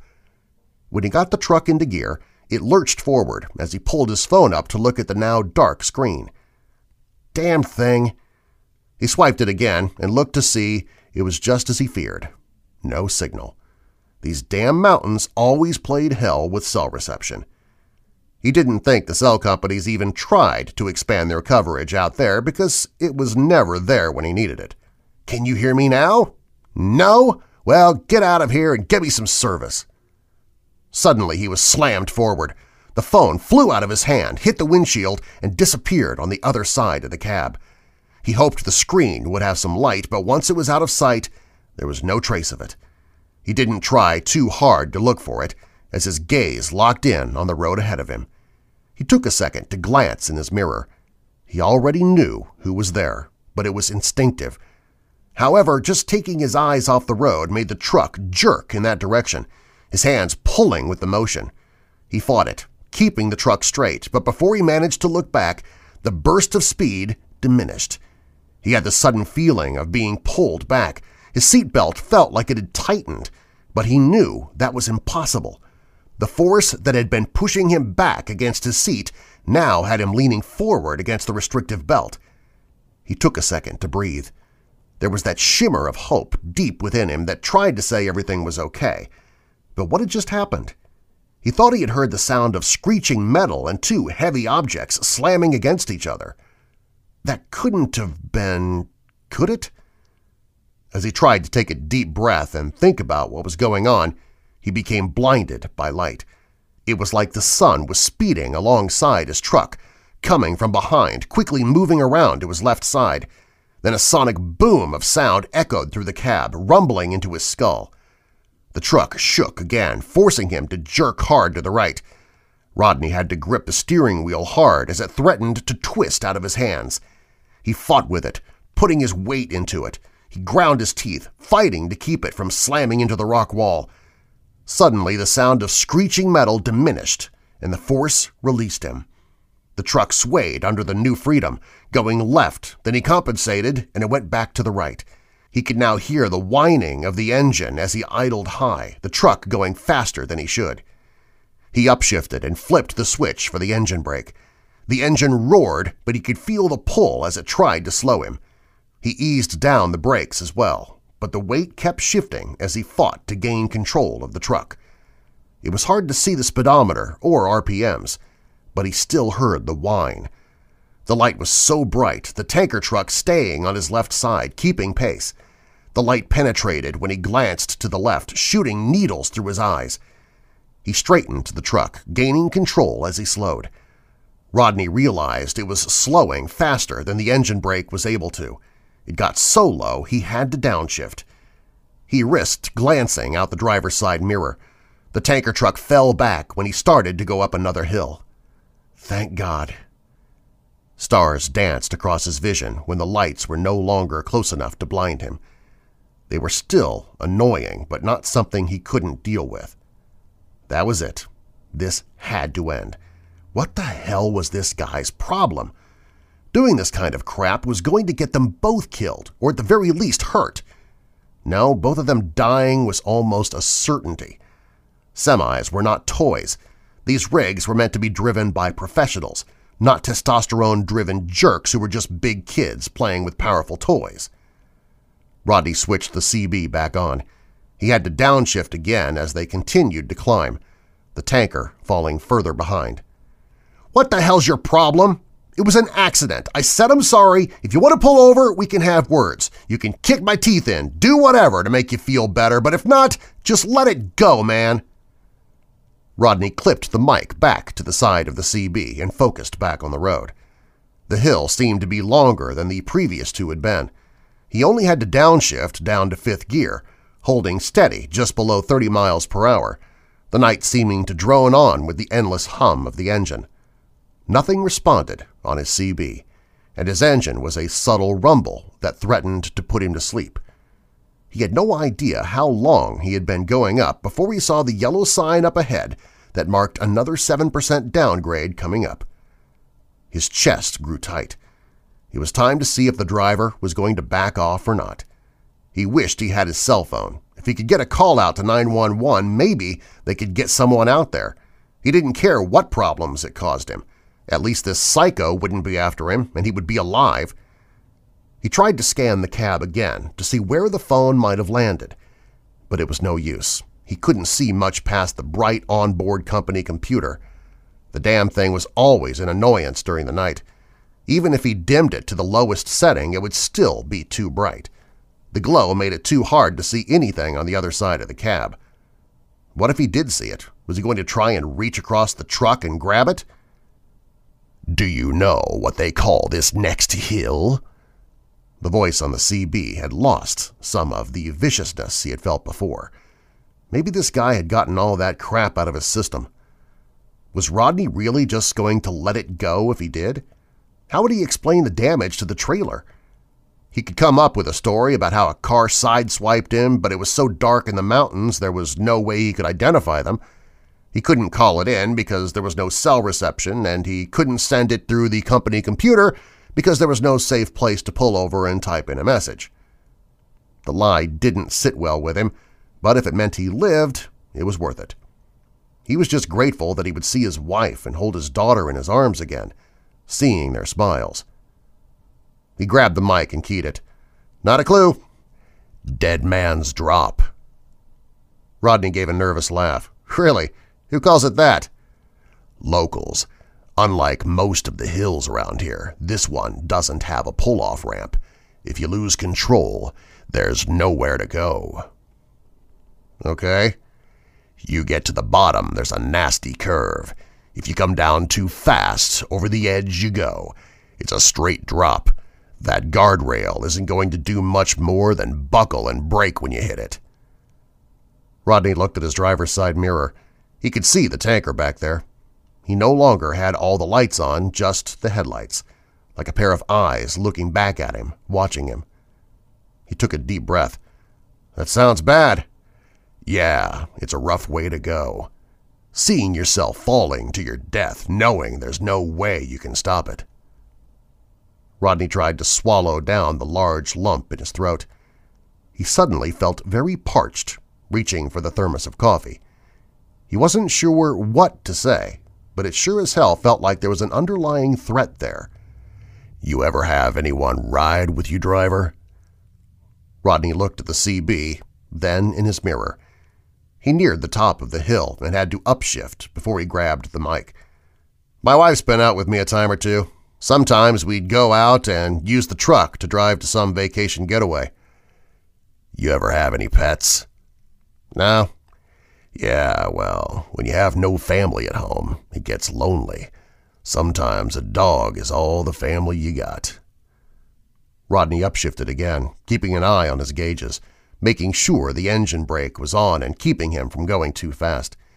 He didn't dare upshift another gear, and as the engine brake took hold, he let the semi glide down the hill, occasionally tapping the brake to keep it from going too fast. This was how it should be. It was still a long, tedious process, but there was no rush or fight with it. Not when you knew what you were doing. It was all just a matter of paying attention. He still kept a watchful eye on the tanker coming up behind him. It wasn't charging, though. It stayed right behind him, steady. He wasn't passing him, but he wasn't slamming into him either. It was almost like back in the day when drivers looked out for each other and ran in convoys to keep an eye on one another. That was back when the DOT would try to clamp down, and some places were out to get drivers for no reason. There had been a time when truck driving was like the Old West. If you didn't have a brother to watch your back, you could turn around and find a figurative knife stabbing you there. Rodney waited for the driver to say more, but the seconds ticked away. He finally grabbed his mic, wanting to keep the driver talking, keep him calm. "I can imagine. It's sometimes not easy having a pet out here. They get rambunctious. Sometimes you have to keep the window down and just let them hang their head out. They like that, feeling the wind blowing their ears back. You can almost see them smile."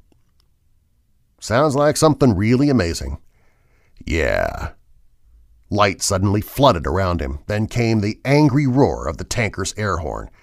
Rodney knew what was coming before he felt it. He heard the smashing and grinding of metal as he was slammed back against his seat. The truck suddenly became a missile racing down the side of the mountain. "His name was Samson, you son of a—" His horn blew, muffling the rest. "His corpse is on my passenger seat. You ran me into that mountain and said you're sorry. You're going to be sorry." Rodney fought with his own wheel as the truck tried to slip around him. The tanker pushed on his trailer, causing it to zigzag, the load swaying, making it nearly impossible for him to fight with it. When he turned left, the trailer tried to go right, the rear wanting to meet him on the left. If he gave in, he would jackknife, rolling both truck and trailer, so he would have to turn the truck back right in order to have the trailer push left. But the rear would still fight to meet him. Worse, he couldn't hit the brake. If he did, the trailer would swing around and he'd be in an uncontrollable spin. He had to keep going faster, upshifting to dangerous speeds in an effort to do the only thing he could do to outrun the devil on his back. They were going downhill, which made it easy to go faster than safety permitted. It worked. His truck started to straighten, his speed starting to build. He didn't dare look down at the speedometer, riding the accelerator instead. The engine screamed at him, not liking the higher RPMs. He was already going faster than the speed limit on his truck allowed.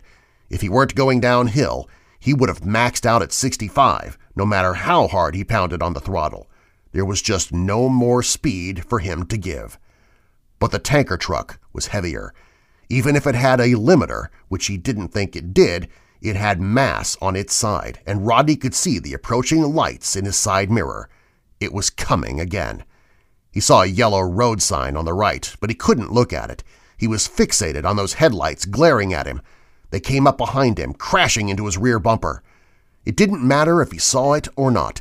The other driver had already told him what was coming, and if he kept trying to outrun him, there was no way he was going to make it. He was sure to end up flying off the cliff, becoming a pancake on the ground below. What could he do? If he slowed, the maniac would just continue to push him, making him spin and slide until he jackknifed, rolling off the cliff in a mangled mass of metal. If he sped up, he wouldn't even see the curve. He would just break through the guardrail like it was paper. There was no good option. He wanted to just let his head fall to the steering wheel. Fighting was useless anyway. Why not just relax his shoulders, pound the wheel with his forehead, and let the tears pour down? He was never going to see his wife and child again. And maybe he deserved it. If he had killed the man's dog, took away his only companion, maybe this was his punishment. He definitely shouldn't be behind the wheel. Not tonight. Maybe never again. It was obvious he was too much of a danger on the road. Screw it. It was a long shot. No, the idea had no way of working. It was sure to kill them both. But it didn't matter. It was something that deep down he always wanted to try. Some days he thought about doing it just to see what would happen. It was like his last day bucket list kind of idea, like trying to drive a semi through a fast food drive-thru, something so ludicrous that he knew he would never do it no matter how much he'd like to try. But now was the time. He pulled on the lever toward the center of his dash. The handle was well worn so that only a couple letters marked what it was for. T-L-A-K, and even those were barely visible. It didn't matter. He knew what it was for. Air hissed, sounding like it exploded out from under his dash. He never knew why it sounded like there was air escaping from under there, even when there might be an air leak somewhere else, but it did, and it now rushed to escape from the trailer brakes. He barely had a chance to look in his mirror before he felt the heavy jolt pushing him into his seatbelt. He felt the sting in his shoulder as it cut in, his body mass becoming heavy as the force pulling him back became stronger. The lever wanted to jump out of his hand, but he held firm, keeping it low. Smoke now surrounded him. The truck slowed to the sound of squealing metal and screeching rubber. Then he heard the scream of an air horn and saw the tanker fly past him. He was quickly slowing, the tanker just beginning to slam on his brakes. Rodney didn't have time to watch him as he fought for control of his own truck, although as it were his back brakes doing most of the work, he didn't have the wheel fighting against him. He downshifted and the engine brake whined, slowing the truck. He let off the lever and pumped his brake. Now that the lever wasn't pulled, all the brakes in the truck worked, not just the rearmost trailer brakes. He looked in his mirror, thankful to see that the trailer was still there, smoke billowing out from under the tires. Then he saw the flames. "Crap!" he cursed, quickly letting off the brakes, the truck lunging forward. His brakes had caught fire, and his back tires would catch soon as well. He had to stop. He had been slowing. The trailer brake had slowed him considerably, but he was still going downhill. His only option was to keep braking, hoping the trailer brakes would hold for just a little longer. His lungs burned. He hadn't noticed he had started to hold his breath as he gently applied more pressure, easing it down to 15 miles per hour. He quickly downshifted, the engine roaring as its brake bogged down in such a low gear. He eased down the air brakes again, keeping an eye on the driver's side mirror, praying that the flames didn't climb too high. The truck eased to a stop. He had gotten it as far to the side of the road as possible, his hazards blinking on the canyon wall to his right. He didn't wait for the truck to settle as he quickly released the air brakes and jumped out, grabbing the fire extinguisher from his side compartment. He could hear the screeching of the hot brakes as they didn't want to hold the truck. He ran up the steep road, fumbling with the extinguisher, never having used one before. He hoped he had it right as he extended the little hose and tried to find the base of the fire to aim at. It didn't take long for him to realize it wasn't going to work. The fire continued to build and wrap around the tires. When the rubber started to melt, Rodney was sure one of them would blow at any minute. He was too close to them, and he winced with every pop, sure that he was about to get hit by flying debris. The extinguisher emptied, and he heard air hissing out, the small canister having nothing more. He was done. He backed away from the trailer, the flames following him, chasing after him. They would continue to chase him until he got to the front. Then they would consume his truck. Well, the company's truck, and he wasn't too sure he cared enough about the company to care about the truck. Things would be a lot worse, though, if the cab caught fire. Crap! He rushed towards the front and started lowering the landing gear. It crunched as one side hit the uneven ground, and he didn't try to force the other. He leaned under the trailer and pulled the fifth wheel handle, then ran to the front, pulling on the air lines to get them free. When the rig pulled out from under it, there was a loud crash as the trailer dropped the rest of the way to the ground. He continued on, getting a little distance between himself and the trailer. He went about 50 feet before he stopped the truck and started looking for the cell phone, keeping an eye out for the tanker truck. He wasn't sure if the driver was going to come back, as his trailer was now ablaze, a beacon for anyone nearby. It wouldn't be hard for the other driver to find him, and with the smoke trapped in the valley, Rodney wouldn't see him until it was too late. He grabbed his phone from the floorboard, glad to see it still had a charge, frustrated when he saw the no signal icon in the upper right corner. Didn't matter, the phone would get signal somewhere. He had to try to contact authorities, which might mean leaving the scene until he could call. He was exiting the truck when the first tire blew. It was a loud explosion that echoed in the canyon. Then the next tire, followed by another.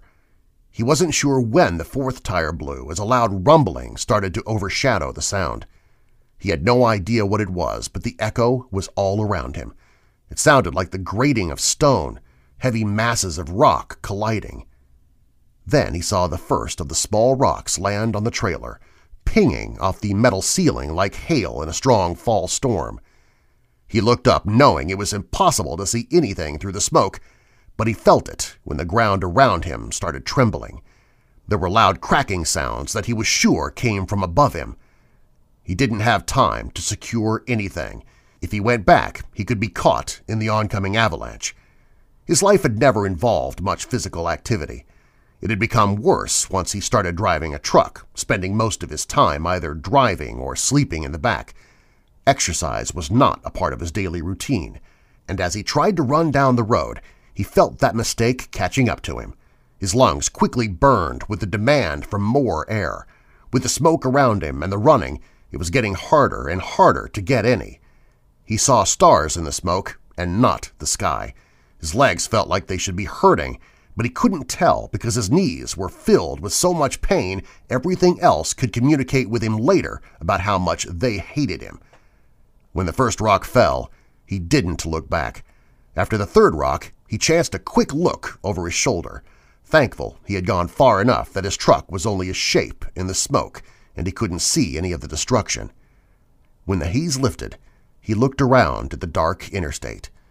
The glowing fire behind him lit the night in such an odd way he could see a little bit in front of him, seeing the curve. He hadn't realized just how close to it he had been. Had he not slammed on the trailer brake when he did, he would have flown straight through the guardrail. Like the tanker truck did. Rodney looked at the stretch of missing guardrail, wide enough for a semi. He walked to it slowly, mesmerized. The driver had wanted to kill Rodney so much, his own life hadn't mattered. And for what? Because of an accident?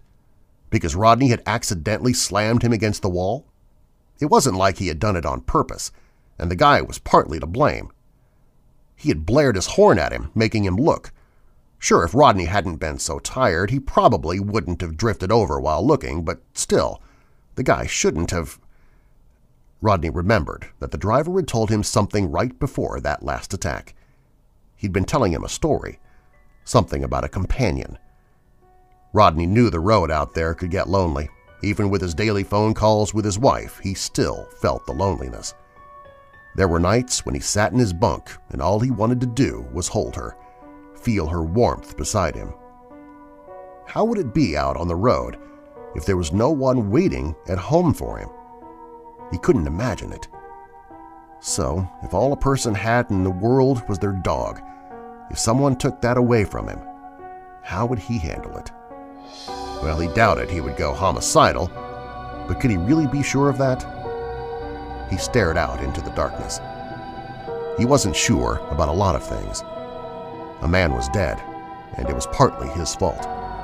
Where did he go from here? The moment he called the authorities, he could end up in jail for vehicular manslaughter. 30 years in jail, if he remembered correctly, although that was different from state to state. If he walked away, there was a chance his truck would be lost in the fire and avalanche. He could try and make a clean break, go back to see his wife and daughter, but would he be able to look them in the eye? No, not after all this. He stared at that endless darkness below him. The nothingness was so inviting. He felt like he could lose himself in it. What would be left of his life? What was going to happen now? He took another step forward and sat down on the edge, debating if he should walk, wait, or just push himself over.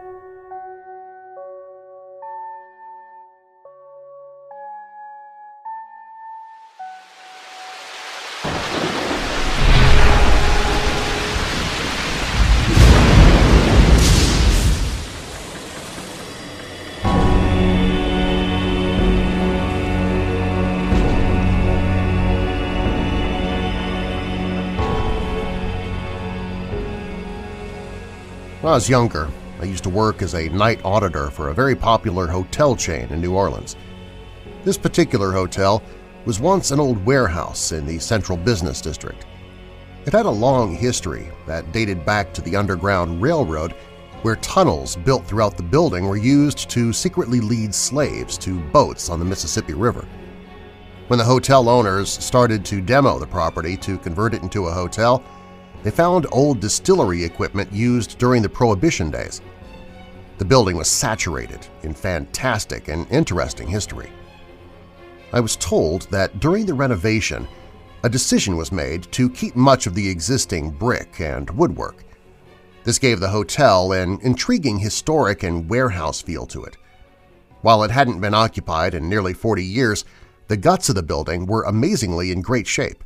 It had such an interesting vibe, and New Orleans is known for attracting the most interesting of guests for Mardi Gras and Jazz Fest. I loved it there. Until the night I quit. It was close to 3:30 a.m. when one of the guests stumbled in with a woman who frequented the hotel as a guest of our guests.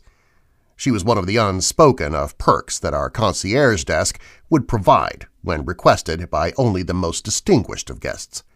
An incredibly beautiful, tall black woman. Diamond never had a problem getting work, and she tipped us at the front desk, security, and the concierge incredibly well for turning a blind eye to her activities. Being a professional flirt, and me being bored out of my mind most nights, we often found ourselves having conversations when she finished her shift. The stories she would share with me to this day still boggle my simple mind.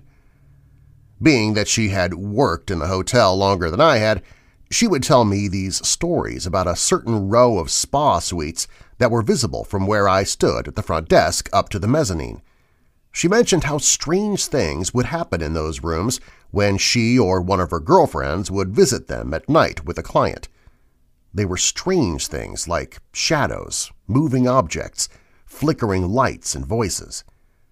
I always took it as her showing off her art of storytelling and the fact she knew I often worked the desk alone at night, a point she often made when failing to meet her personal quota for the night. On the night I quit, however, she was not her usual self. Fact of the matter is, I didn't even speak with her that night or any night thereafter. The last time I saw her, she was running naked and screaming right out of the front door of the hotel. I remember hearing her first through one of the spa suite rooms on the mezzanine. When I looked up to investigate the location of the sounds, I saw her hurl open the door of room M106 and watched her haul ass down the glass-walled hallway, down the stairs, and out to the street. I just stood there watching her in the shock and awe of the moment. Here was this voluptuous woman flopping all about, screaming, petrified, and covered in something, and all I could do was gawk. The moment she ran out of my sight, I sobered up and immediately gazed up at the open door of room M106. After staring up at the wide-open entrance of the room on the mezzanine for about a minute, my stomach dropped every time I saw a shadow change within the room. Soon, Bill, the lone security guard on duty, whipped around the corner from the back office area where he often took naps and quickly started asking me questions. Her screams woke him up. I pointed up to the room and tried to explain to him what had happened. He immediately called the police for backup, and, per protocol, we both started to make our way up the mezzanine level, eyes transfixed on the open door, waiting for the drunken man to stumble out of the room. As we reached the hallway, other guests started peeping their heads out of their rooms to see what the commotion was all about. We quietly hushed them back into their rooms for their own safety. As we approached the doorway, Billy pulled out his gun and called out to the guest. There was no response, but we started to hear a very audible humming sound, almost like a rapid buzzing. When we entered the suite, we could see the king-size bed at the end of the hallway. This was one of the smaller spa suites that had a bed and an armoire with a TV, a desk, and a jet spa bathtub catty-corner to the bed. The bed was unkept, but empty, and we couldn't see the rest of the room from the hallway. So we moved closer in, and with every step, the humming began to get louder, and the shadows on the walls seemed to be floating back and forth like they were waves in the ocean. I called out again to see if we could get an answer, but we did not. We moved closer to the edge of the hallway, slowly and terrified. That's when we began to see them. The cause of the shadow was everywhere and on everything. They seemed to blanket the entire room, on the bed, on the walls, in the air. Then we turned the corner. Under the heat lamp, above the bathtub spa, there it was, a huge tent-sized swarm of angry and hungry termites. In the tub laid our naked guest, covered in termites, being devoured by termites. His body was marked by broken wings and small drill holes all along his skin. His eyes partially liquefied from the incessant digging of the termites. This once portly white man was reduced to a shade of red, brown, and gray of crawling skin. The sight and swarm made it unbearable to stay, and Bill and I ran out of the room, tripping over each other in our haste. When the police arrived, they turned off the lights to the room and the swarm almost vanished instantly into the old wood beams that lined the room. A blanket of dead pests covered the room, and the crunch I remember hearing as we walked through the room haunts me to this day. I was told Diamond suffered from post-traumatic stress syndrome after the incident. She supposedly said that the man started to get very rough with her and that a shadow floated out of the cracks of the wood and startled the guest. He fell back into the tub, and that's when the swarm manifested itself. The cause of death was a traumatic brain injury, but it wasn't from the fall. It was from the nesting of the termites. To this day, you can still rent room M106 at the old Warehouse Hotel in New Orleans. It's just under a different number.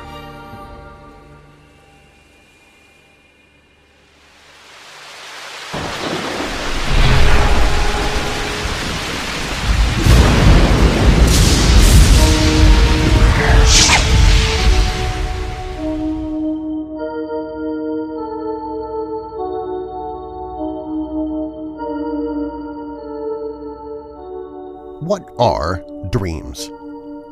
What are they truly? Are they bits and pieces of memories thrown together without design or purpose?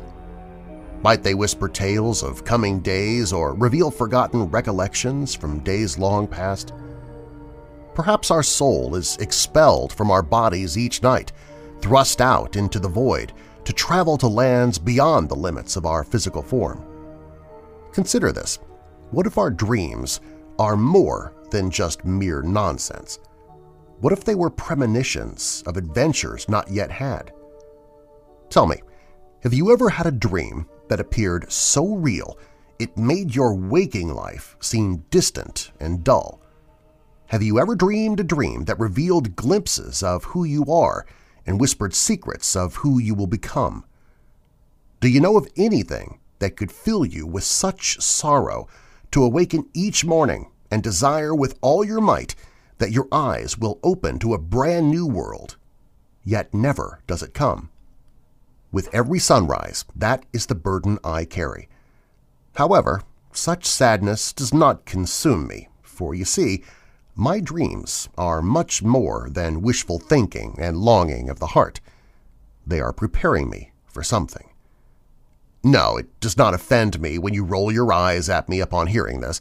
You're not the first to dismiss my words or mock me. Many simply laugh out of amusement, and others feign looks of pity towards me. Surely one who is mad would entertain such foolishness, they say. They see only a land of make-believe, a fairy tale fabricated out of a mind of an unimportant girl who does not know her place amongst a society of the proper and civilized. It is beyond their reason to believe that a child, orphaned as an infant, who never knew the embrace of a mother's love or the guidance from a father, could still possess a birthright of excellence. Nor would they consider such a waif could excel above all others with only the determination of her heart and by the strength in her hands. Despite it all, I hold no malice toward anyone, for their conclusions are not without logic, albeit sadly short-sighted. All that is soon to be changed, for tomorrow is my birthday, and when I am gone, they will know they were wrong. You see, tomorrow is my 15th birthday. It is the day my dreams foretold would come. It told me Before the sun sets on your 5 and 10th year of life, you shall return in our darkest hour with salvation on your back and light in your hands. By your blade you will rid the land of the worm. That is what I see each and every night when I close my eyes and surrender to sleep.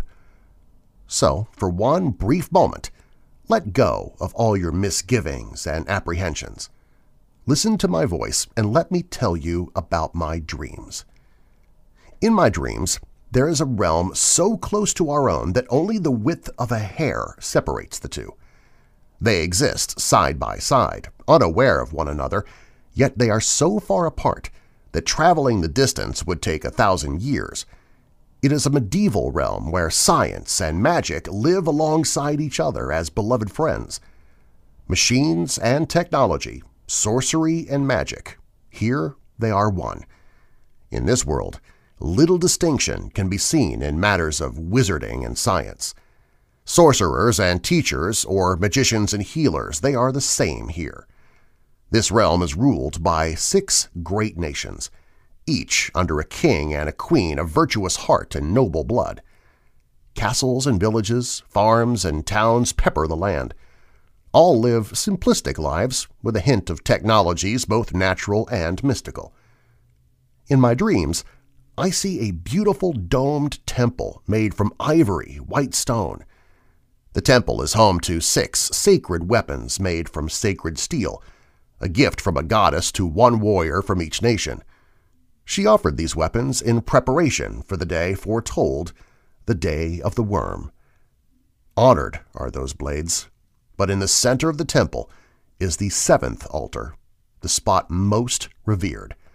Upon this shrine rests the armor and weapons of the daughter of the 7th tribe, a girl born under an eclipse of the 3 moons and conceived from the joining of a mortal and a god.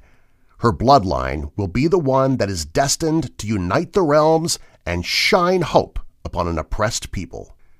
In my dreams, the weapons I wield are made from mystical steel of silver and blue. My armor is impenetrable and strong, yet impossibly light. My gauntlet, a metal-plated glove with a wide cuff that extends past my elbow, serves as my shield. It houses a triangular disc with 3 blades that emerge from its tips with a lethal snap. When flung, the disc obeys my will. It lays waste to all of my foes, then faithfully returns to my hand without fail every time. Forged was my sword from the last remnants of creation, and tempered with the solar storms of a distant star, and cooled with the very essence of life. It is the mortal enemy of rot and decay. Never will my sword be broken. Nothing can shatter its blade. It is impervious to impact. Never will its edge become worn and dulled. The jeweled eye that sits in its hilt is my symbol and banner. It is the beacon that shines a light of defiance against any abomination of desolation that stands before me. In my dreams, I see a day in which black rain falls from the sky. Ropey strands of greenish-black tar pour from the clouds. Its touch brings corrosion and decay across all the land. The arrival of the worm is heralded by a clap of thunder as his fortress bursts through the clouds. It pierces the ground like a dagger stabbed into flesh. It is a jagged and pointed crystalline citadel with bulbous, blister-like domes upon its walls. The crystalline mountain is the throne from where the worm will conquer and reign. Black waterfalls flow from the dark fortress and crash to the ground, spreading outward from the mountain's base. It is the source of the decay, a black mold of writhing masses of tentacles and tendrils that infest the land with its disease. Everything it comes into contact with begins to rot away, except for one thing: the dead. For what is a warlord without any army of pawns? The dead are absorbed and transformed into vessels for the worm's decay to take use and take form. They are the eyes, the foot, and the iron fist of the worm. The once good people are now primal and vicious creatures, servants of the mighty worm. They attack with razor-sharp teeth, they strike with fingers as sharp as daggers, and they stab with limbs as deadly as spears. The worm fills its ranks with the deceased and slain flesh of the surrounding villages and devours the helpless people with a gluttonous appetite. The blisters from the walls of its fortress release themselves, and its army of decayed and mindless drones carry the smelly, rotting masses into the heart of all 6 nations. It will plant itself into the ground and become extensions of the mind and will of the worm. From here, it will wage war against every man, woman, and child. It will lay siege against the people with a battle cry of a death rattle, screamed from the lips and mouths of their deceased friends, families, and loved ones. In my dreams, I see the goddess blessing the 6 warriors from each of the nations before spiriting away the 7th set of armor and weapons.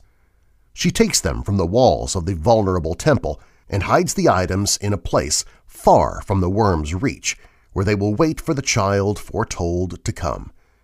In a final act of sacrifice, I see the goddess exhausting the last of her immortality to open a door of light.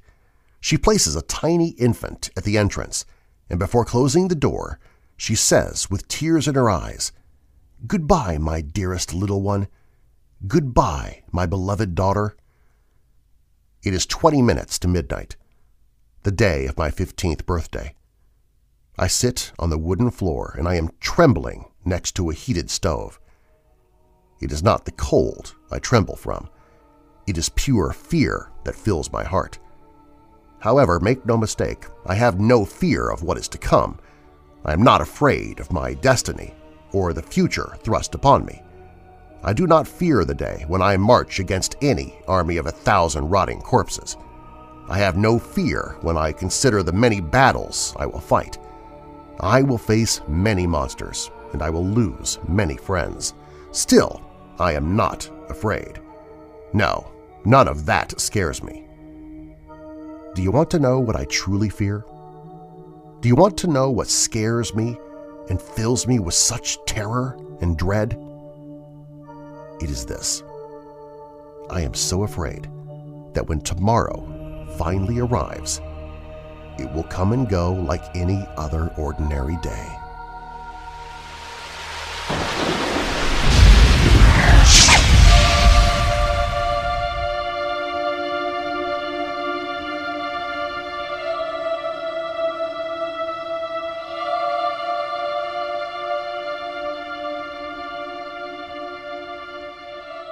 Many people believe there are frightening places on our planet that lead to the underground realms of hell.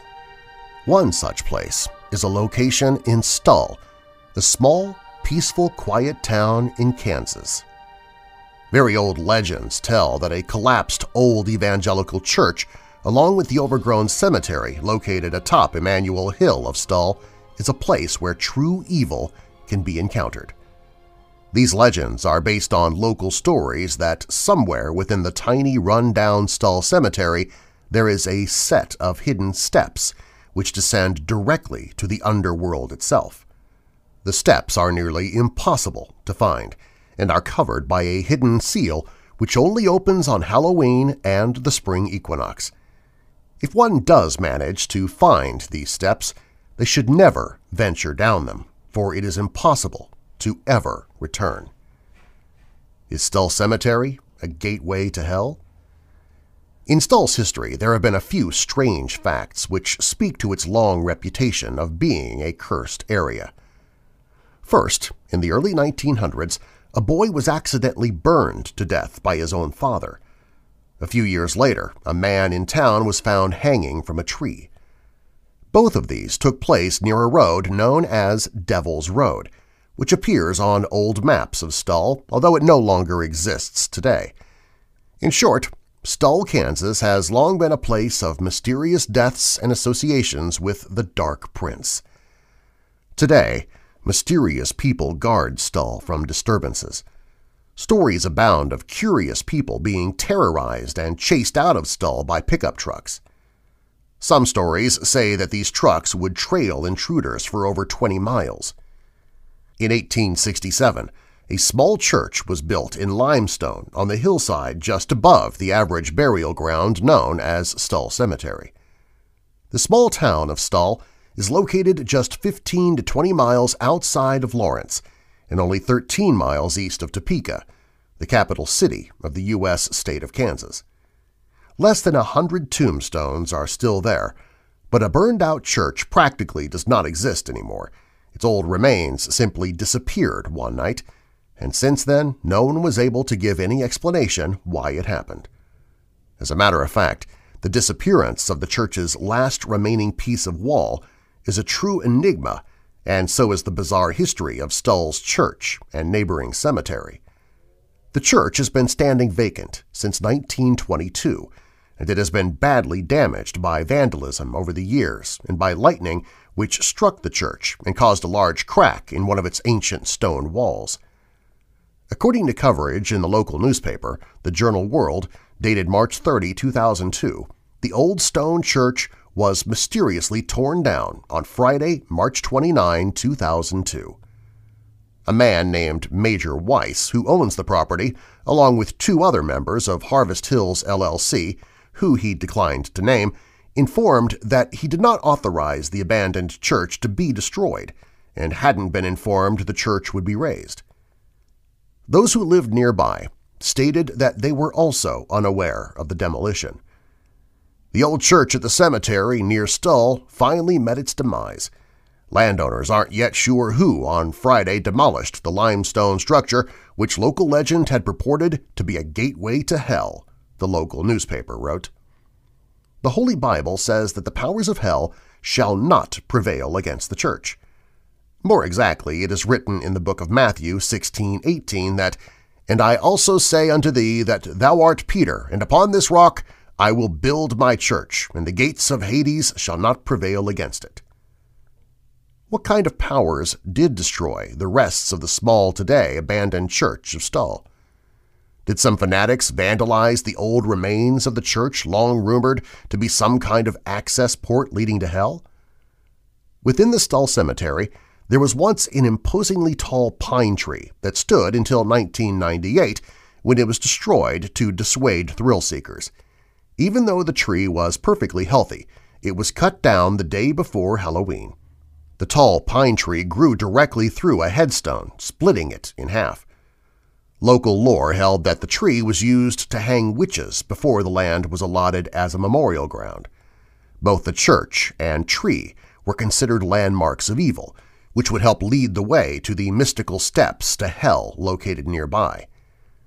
For more than a century, urban legends and other weird and frightening stories have referred to Stull's connection with the devil and satanic or occult activity. Did Satanists finally destroy the old church? Are they still active and hold their rituals in the area? Legends say that the original name of this small town was Skull.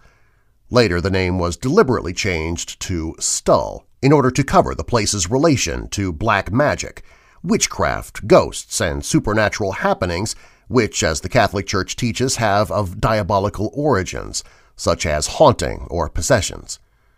Popular culture often makes fun of the devil, but in reality his existence is a complex and very serious subject. Dr. Mark D. Roberts, who is a senior pastor of Irvine Presbyterian Church in California, said that within defined parameters, Satan and demons do have certain powers. Scripture nowhere gives us a systematic account of the demonic, so there's much we can't know for sure. But we do know that evil powers can impact life on this earth, even beyond the obvious actions of temptation to sin and demon possession. This is why, as Paul urges in Ephesians 6, verse 12, we should recognize that our true struggle in this world is against demonic forces. Nothing about the Stull Cemetery seems strange or abnormal, and all what people have said about the place may still be just a myth, the Stull myth. But there are still many people living nearby who are true believers in this myth. All stories with the devil involved have always had a strong hold on human imagination and beliefs. Jesus himself mentioned the devil as the ruler of this world, or prince of this world. John 12:31, John 14:30, John 16:11. In Ephesians 2 verse 2, he is called the ruler of the power of the air, the spirit that is now at work among those who are disobedient. Even today, many still believe that Satan lives in hell and often asks them whether old stories are nothing but pure fantasy. But we must remember that if evil powers can impact life on this planet, they can even much easier form a single person's beliefs, and beliefs, as we know, influence people's lives dramatically.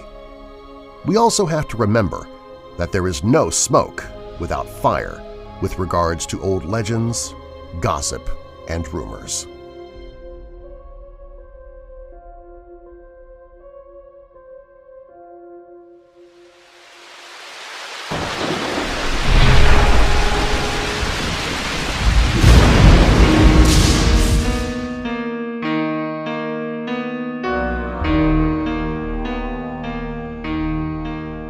Sheltered by towering shade trees, a unique building sits on the 1300 block of South 3rd Street, about 2 blocks south of the Walnut Street Baptist Church.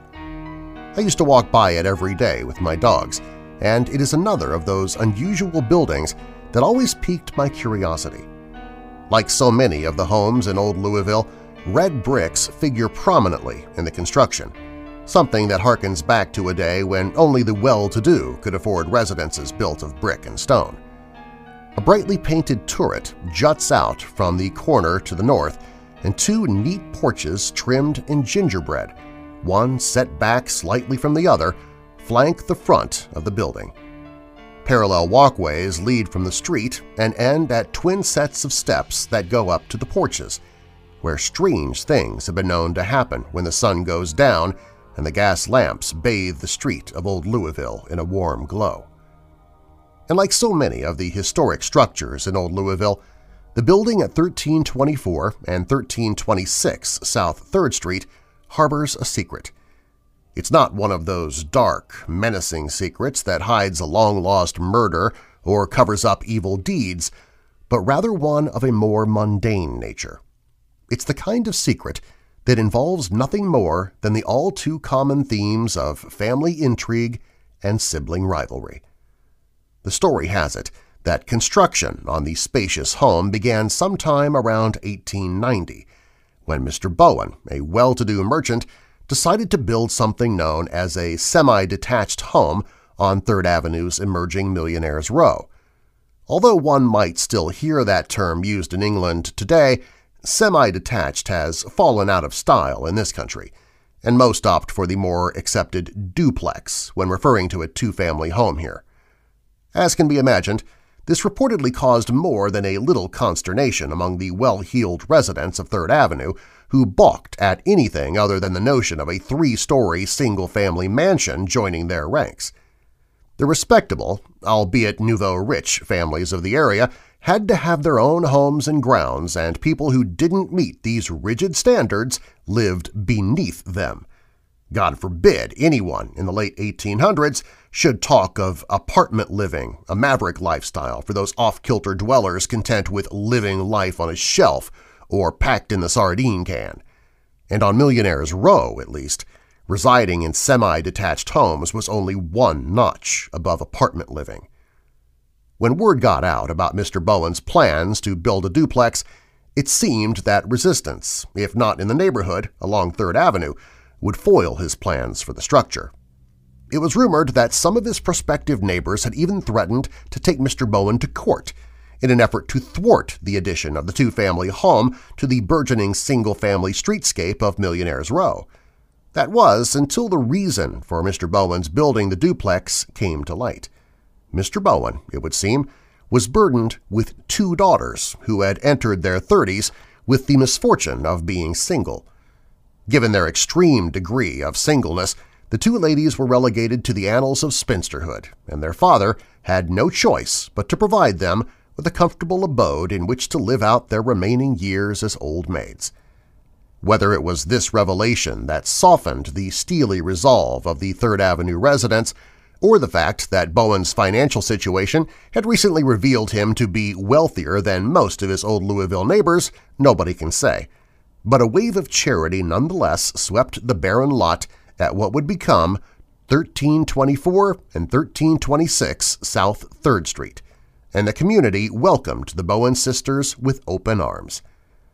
Mr. Bowen had the home built, and the sisters moved in, each taking up residence in her half of the dwelling. And for many years, so the story has it, the sisters lived in their comfortable home on what is now South 3rd Street. After the last sister died, with the Great Depression looming on the horizon, new owners moved in. Soon, the Bowen sisters were all but forgotten. About that time, the first reports of strange occurrences on the front porches started circulating throughout the neighborhood. Unexplained apparitions and odd bouncing balls of orange light had begun manifesting themselves on the front porch, usually in the warm evenings of the spring and summer. According to various eyewitnesses, they were eerie, glowing orbs of light that would dance back and forth between one porch to the other.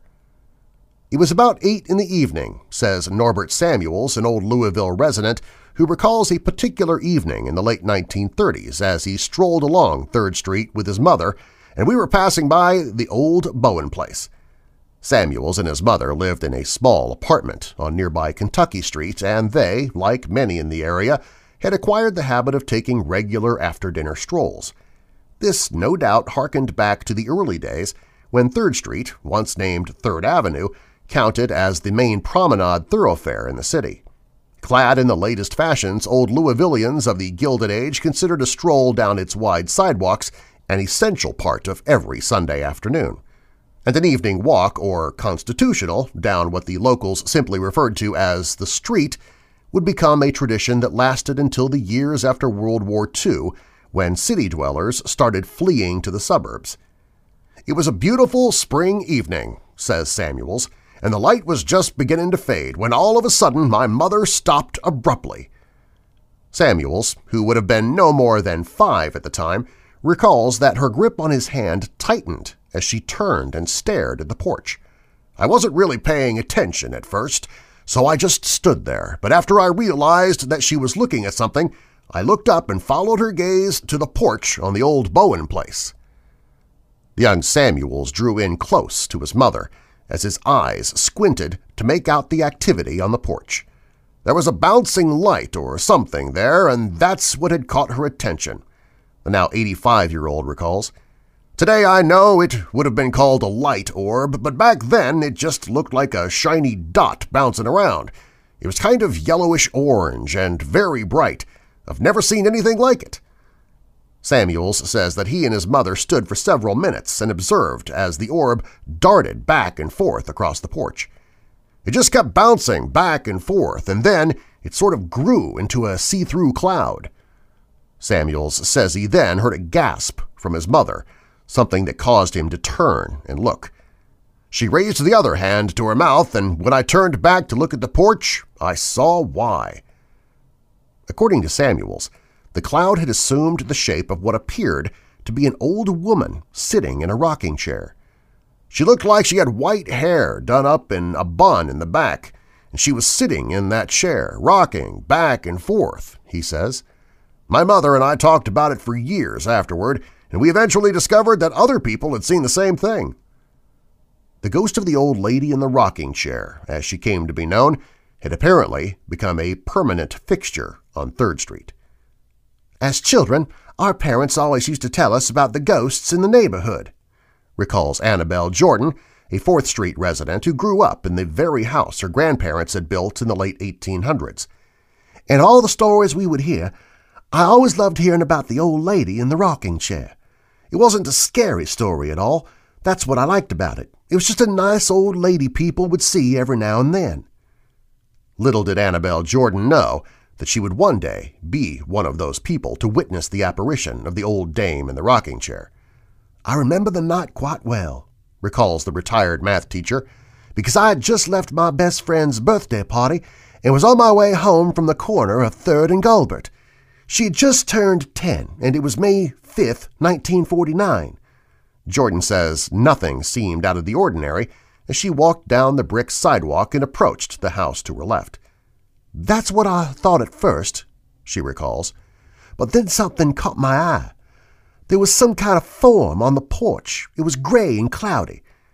Once she reached the first walkway leading up to the front steps, Jordan says she stopped and tried to focus on the vague shape before her. "I wanted to go up the walkway and get closer to the porch, but something in the back of my head told me to stay put. Maybe it was because the hair was standing up on the back of my arms." The young girl stood there for a full minute and tried to make sense of what she was seeing. "It was very faint, but there was a definite shape on the stoop. I knew right away I had to be seeing the ghost of the old lady in the rocking chair because I could see right through the apparition to the brick wall on the other side of her. In all my life I had never seen such a thing." After a moment or two studying the strange sight, Jordan says she could even make out distinguishing features on the ghost. "It looked like it was sitting in an old-fashioned high-back rocker, and I could see her hair in a bun on the back of her head. There also appeared to be a white, long-sleeved blouse with a cameo brooch at the collar and high-top black leather boots. I could even see that she had on a pair of small wire-framed spectacles." Not too long after the realization that she had come across the apparition of the famed old lady in the rocking chair, Annabelle Jordan says the ghost form simply disappeared. "Just like that," she explains, "it vanished." There one second and gone the next. In all her life she had never experienced such an odd encounter. She says she won't forget it until the day she dies. Others who have experienced firsthand the ghost of the old lady in the rocking chair share this sentiment. "I never saw her myself," says Richard Oswald, a former resident of Old Louisville who now resides in San Diego, "but I can vividly recall both my grandmother and grandfather talking about her. Both of them claimed to have seen her in the 40s when they were both kids, and the thing that I recall most is them saying that they could see that she was wearing glasses, the old-fashioned kind that looked like round spectacles." Ruth Gibson remembers the same kind of glasses on the nose of the specter she spied in the 1950s when she and her older brother would spend summers with their grandparents in a palatial home on Ormsby Avenue. "They had the most amazing house, and I'm pretty sure it's still in good shape, even though it was divided into apartments in the 1960s. The grand staircase was the most striking feature of the home, and I have many fond memories playing on it as a child. There was an absolutely huge landing between the second and first floors with an incredible stained glass window. It was gorgeous." Gibson says it was on this same landing with the large stained glass window where she first heard tell of the old lady in the rocking chair. "My brother and I used to go up there at night and tell ghost stories. We'd wait until right after the sun went down. We'd grab a flashlight and blanket and go up there after dinner to see who could scare the other more. Rance, my brother, usually won." Years later, Ruth Gibson says the story that she remembers most vividly is that of the lady in the rocking chair. "The way my brother told it was that an old woman was sitting out on her porch one night and an escaped convict found her and murdered her, and that's why her ghost still haunts the spot. But it turns out that he was really exaggerating the story. There wasn't a murder at all. Leave it to my brother to try and make the story gorier than it actually was." However, Gibson didn't discover this fact till many years later, many years after she had a strange encounter with the apparition herself one day. "It was the summer of 1955, and we had had only a week left at my grandparents'," she recalls. "It was the Thursday before Labor Day weekend, and the last thing on my mind was ghosts. I had spent the day with a friend at her house down by the university, and I was just walking home down 3rd when I looked up and saw a strange light out of the corner of my eye." At that moment, Gibson came to the realization that she found herself in front of the mysterious porches at 1324 and 1326 South 3rd Street.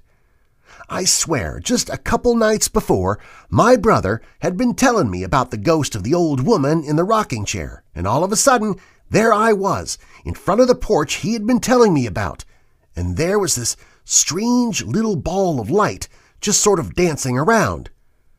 According to Gibson, The orb seemed to float in the air, bouncing back and forth between the two porches that flanked the front of the house.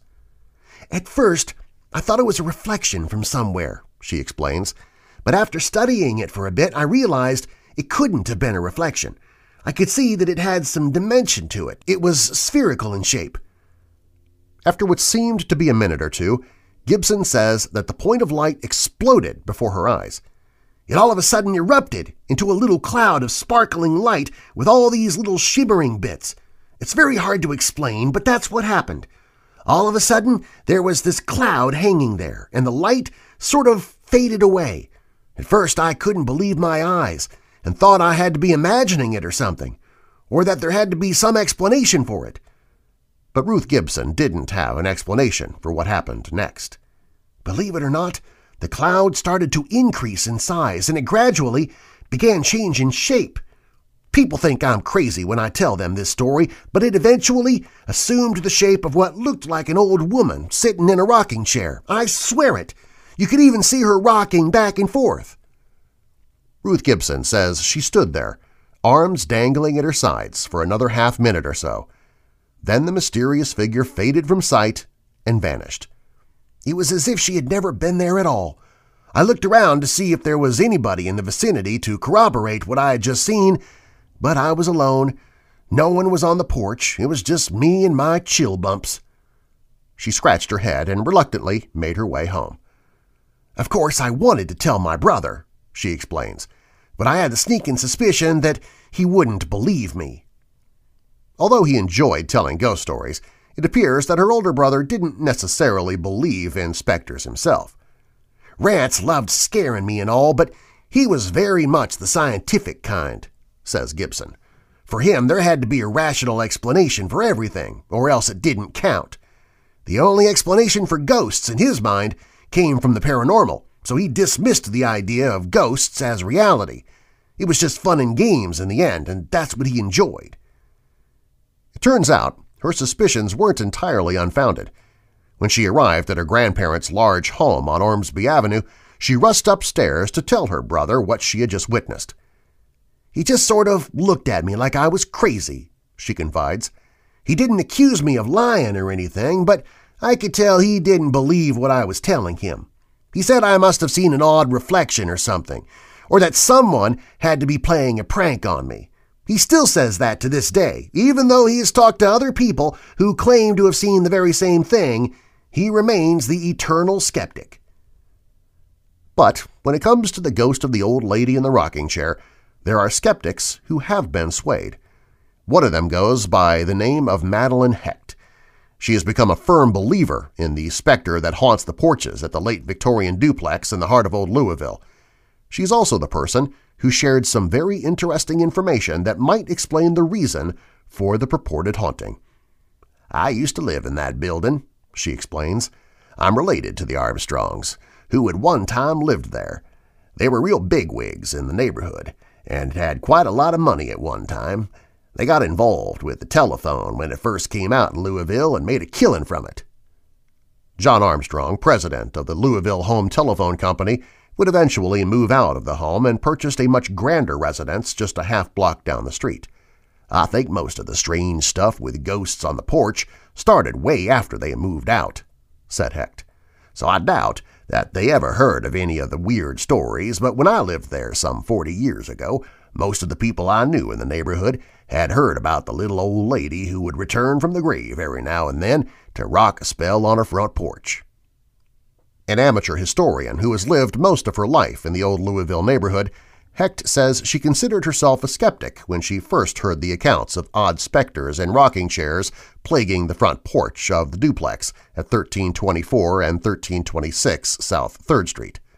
"I'm pretty straight-laced," she explains, "and I had always been told that there were no such thing as ghosts. My father was a science teacher and my mother was an atheist, so neither of them believed in the eventuality of an afterlife. For them, specters were nothing more than the result of an overactive imagination." But Hecht says she always had a fascination with old homes and ghost stories. "I didn't believe in ghosts since I had never seen anything, but I still loved to read about ghosts and hear other people's stories about encounters with them. I don't know what it was, but I really loved ghost stories. And when she heard the odd tale about the old lady in the rocking chair that supposedly haunted the front porch where she lived, it quickly became one of her favorite ghost stories.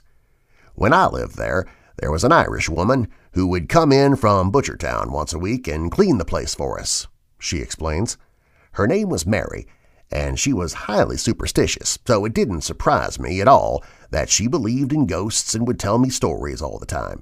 In fact, I think she got a rise out of telling me those stories and trying to scare me.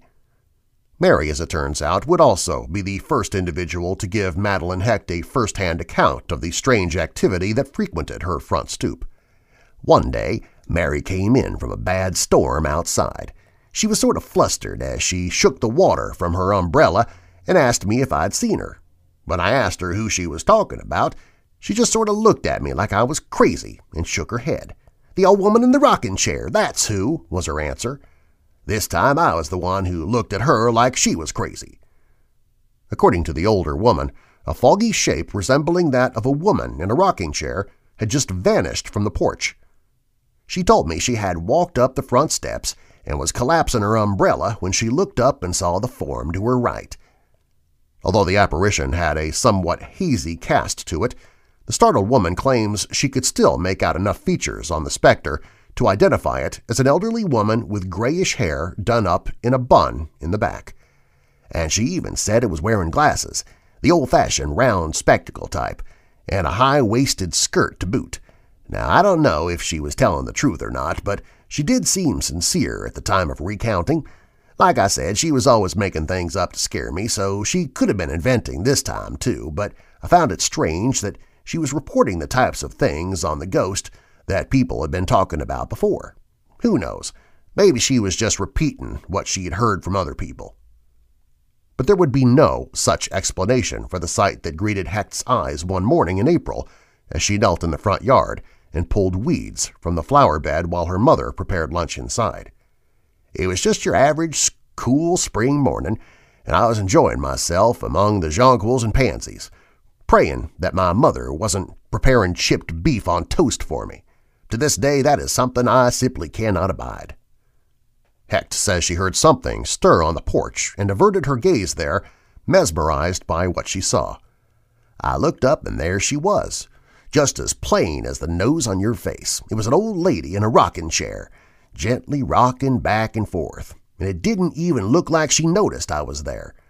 She did seem a bit one-dimensional to me, sort of like an old black and white newspaper photograph, but it was clearly the ghost I had heard talk about. As with other sightings, Hecht says the apparition sported a bun in the back, small wire-framed spectacles, and a long-sleeved old-fashioned blouse with a cameo and a lace at the throat.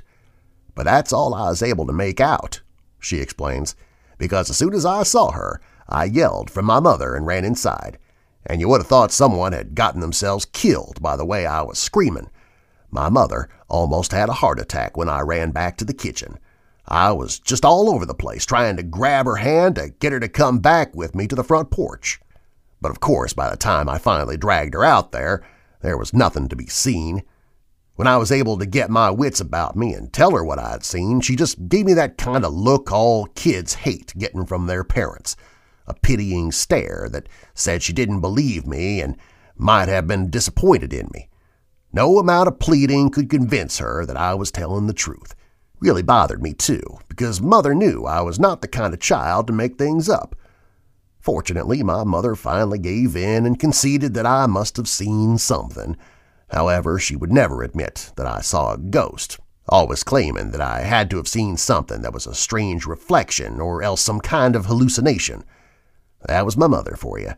Till the day she died, she would not entertain the notion of anything possible in the afterlife.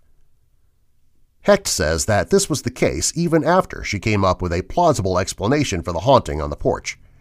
We ended up moving out of there several years after I saw the ghost, but from that point on, I was obsessed with finding out who the ghost was. My mother being the rational being that she was, I figured I needed proof of some sort, So I started talking to people and tracking down different reports of ghostly sightings on the porch. I was sure if I could prove that someone fitting that description lived there, my mother would be more prone to accept it. I talked to 2 other people who had seen the ghost, and they described the exact same thing I'd seen. So that wasn't really of any help, other than in the sense that it turned out to be something that corroborated my initial sighting.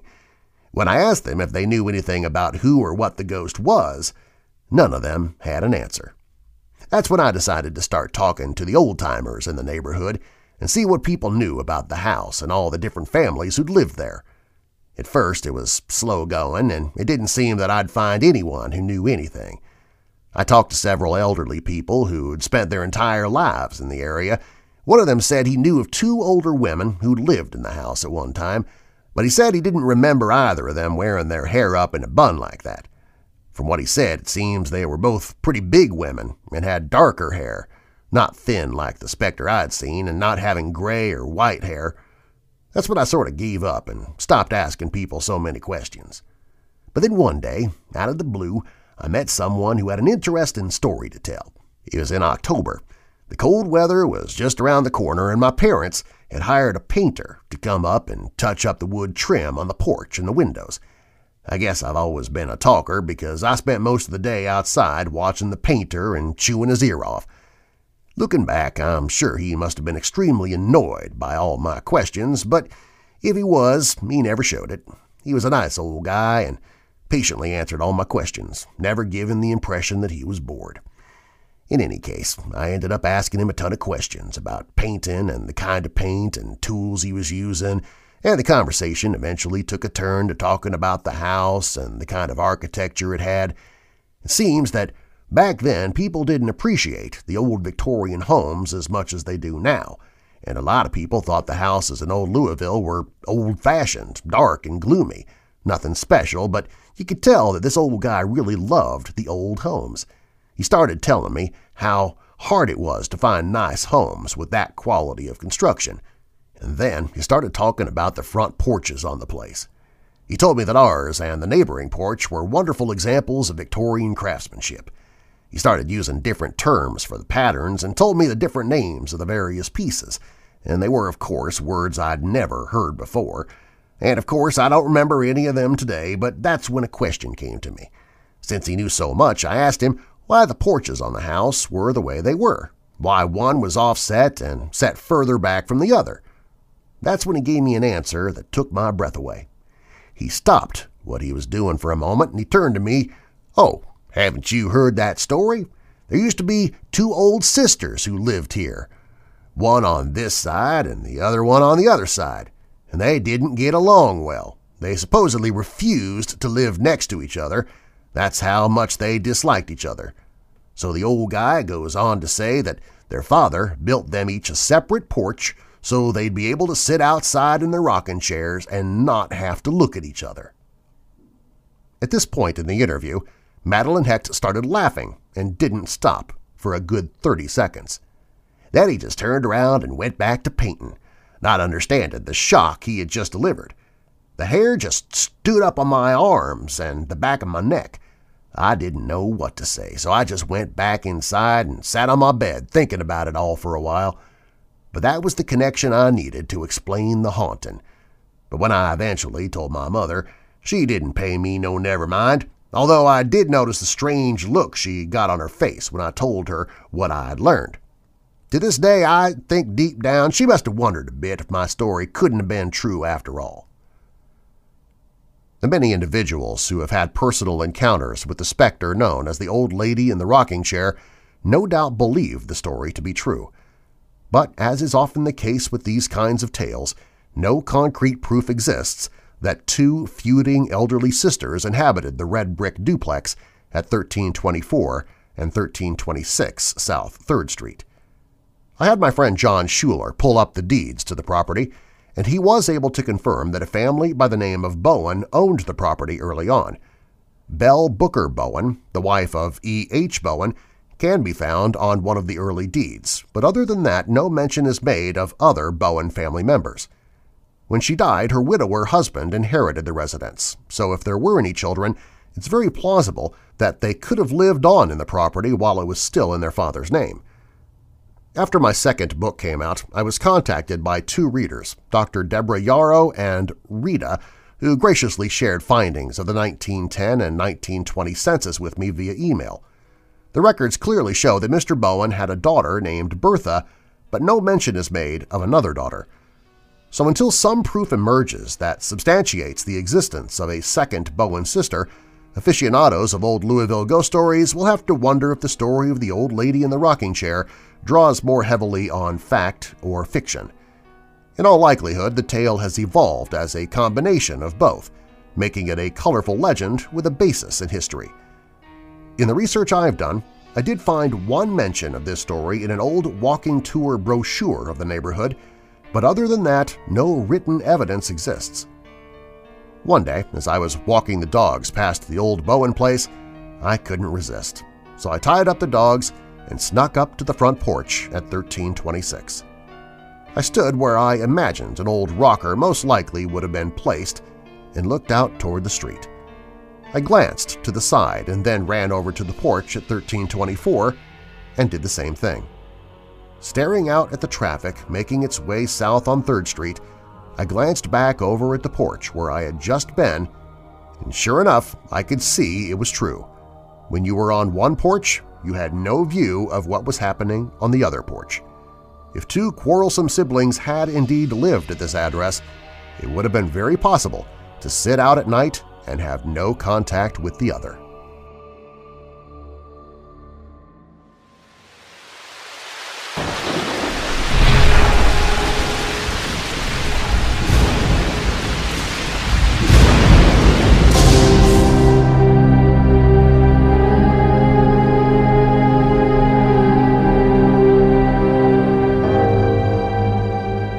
One night, my friend and I were walking in Des Moines. We were walking halfway to his house when suddenly I was standing outside of a huge skyscraper building in what I now believe to be Detroit. I then entered that building, and there was a lady with kind of platinum blonde hair. Her clothes didn't look odd or anything. She told me that I was on time for my appointment, so I followed her to an elevator.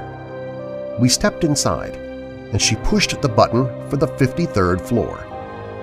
When we got out of the elevator, I followed her to some office. The walls and the floor were done in a decorative, businesslike way. We got to the door, and she told me to go in and sit down. When I went into the office, it was a huge office. I don't think I have ever seen a view so panoramic and beautiful as that one. He told me to sit. I don't remember him telling me any name. He then started to tell me that they were happy that I had joined and I would be a perfect fit. All of a sudden, I'm in a pretty good-sized hallway with about 50 other people standing in a military-type line. We all had the same blue and black uniforms on and were marching through a big open garage-style door. Then I was back in Des Moines, kneeling on the ground by some bushes, and my friend asked me what was wrong. I asked how long I had been kneeling, and he said just for a couple of seconds. I told him what happened, and still, to this day, he gives me so much crap about it, saying that I'm crazy and I should be checked out. But other than that time, nothing like this has happened. It was the weirdest thing. Even writing this, it sounds crazy to me. But I do think I walked through a time warp.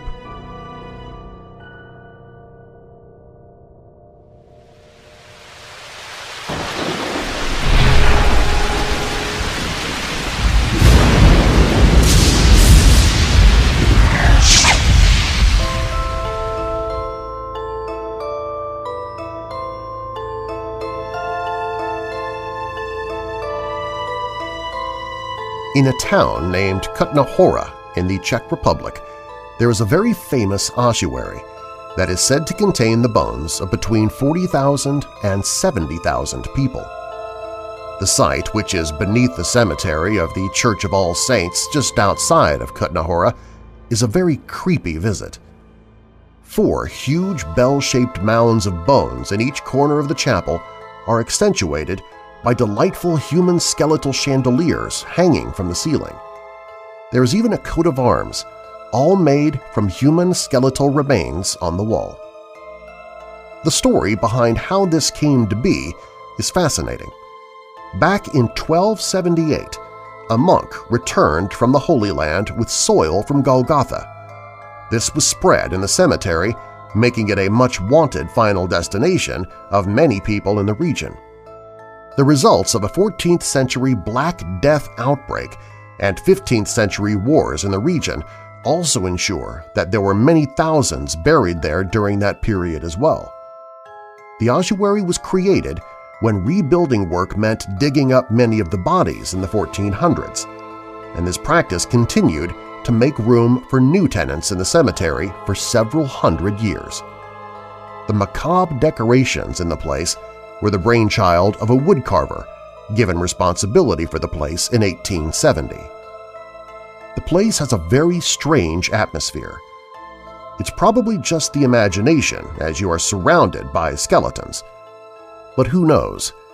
With some 50,000 remains, there surely must be 1 or 2 spirits haunting the place.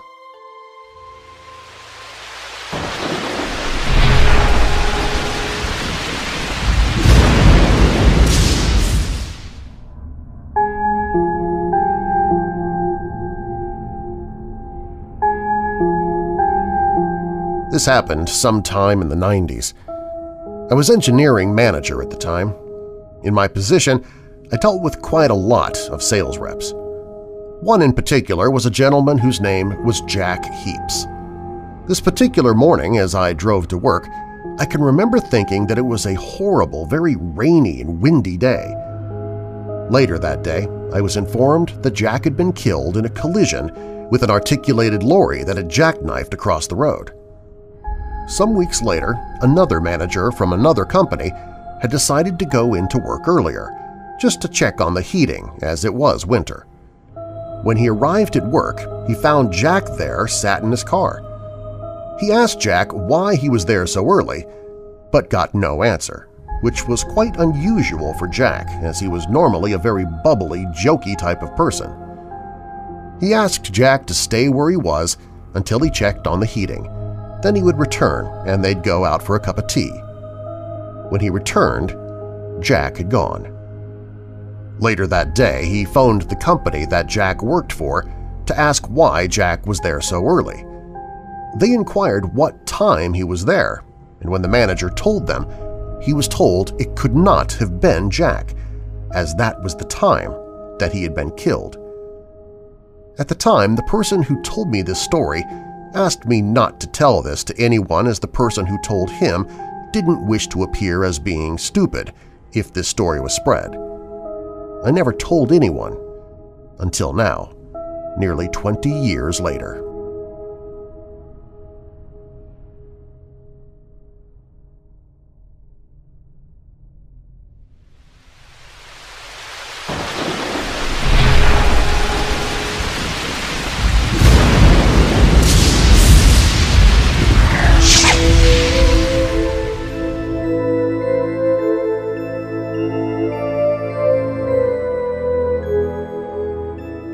My girlfriend and I were staying at a hotel in Portland. We'd saved up all through our first semester in college for the trip and were very excited. It was Friday night and we were spending time with another couple who had made the trip with us. At around 3 in the morning, the party was in full swing, but we had run out of beer. I decided to go and get some from a little store we had seen a few blocks away from the hotel. I took my girlfriend's keys and I headed out of the hotel to her car. As I turned down the street to where the car was parked, a misty rain filled the air. Not really raindrops, but a kind of misty, directionless rain. The streetlights lit my path and reflected their dim glow in the wet pavement. As I reached the car and slid my keys into the trunk latch, I heard this voice call out, "Hey there!" Thinking I was alone and not having seen anyone as I was walking down the street, I was very startled and I whirled around, to be greeted by the face of an adolescent who gazed at me intently from just a few feet away. I was really unnerved, and by reflex I jumped back and then grabbed my chest and said something like, "Jesus, man, you just scared the shit out of me."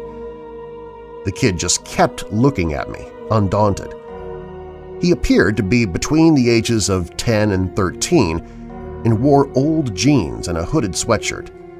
His hair was black and his skin was tan. He had a Mediterranean look about him. It was then that I noticed that his eyes were all black. My first thought was that he was on drugs, because I know that that can dilate your pupils and give that type of appearance. But this kid didn't seem to be on any kind of drug. He seemed very calm and confident. It was kind of unnerving to have a kid act like that. He said, without looking away, "I'm lost and scared. Do you think you could give me a ride to my mom's house?" But this kid didn't look scared at all. Masked behind those youthful features was the expression of a wolf leering at me. I'm a fit 25-year-old man, and what I felt was real fear. He kept moving closer and closer to me. With a lot of effort, I broke eye contact. It was difficult, though, because those eyes were compelling. Deep pools of black, they looked ageless in contrast with that young face. They stared at me, reflecting the streetlights. It was seriously creepy. I backed off up onto the curb and stammered, "I can't, I have to go." I kept looking at the ground because I had the feeling that if I kept looking at his black eyes, I would become trapped like a fly in a spider's web. It was then that I looked up and saw down the road another young boy and a girl about a block further down in the middle of the street. I didn't have my glasses on, and I have trouble seeing clearly off that far, but I'll be damned if it didn't look like they were floating towards us a couple of inches off the ground. I turned around to run, and I heard a guttural growling behind me. I ran faster than I ever ran in my life, straight towards the hotel. I kept feeling like they were right there behind me. When the hotel was in sight, I finally looked back, and I found myself alone. I kept running, though. I didn't stop until I was again with my friends. I believe they took the trip with me in spirit, and I truly believe I was lucky that night. It was a terrifying experience.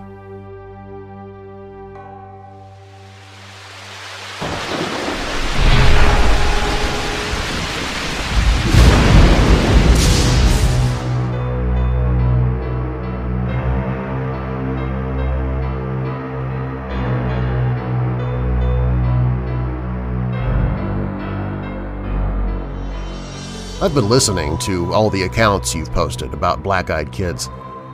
I believe I met one several years ago. This took place about 6 years ago when I was in my senior year of high school.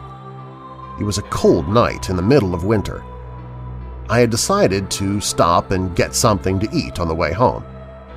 As I left the school building, I saw a girl standing by my car. I walked towards her. She was wearing a hoodie and jeans and seemed to be just standing still, staring in my general direction. By the time I stood a few feet in front of her, I could see her eyes. They were completely black. "I want to travel with you," she said. I said nothing. I was rooted to the spot. "Give me a ride," she said. I literally broke into a run, ran around the side of the car and unlocked it, jumped inside, and she was now bent over, peering at me through the window. "Let me in," she said, rapping her knuckles against the car window. I turned the ignition key, put my foot on the pedal, and got away from her. Thankfully, the school gates were open, and I could just fly through them and head for the freeway. I haven't seen her since, but several friends of mine claim to have seen the same girl wanting a lift after school. I hope nobody decides to take her in.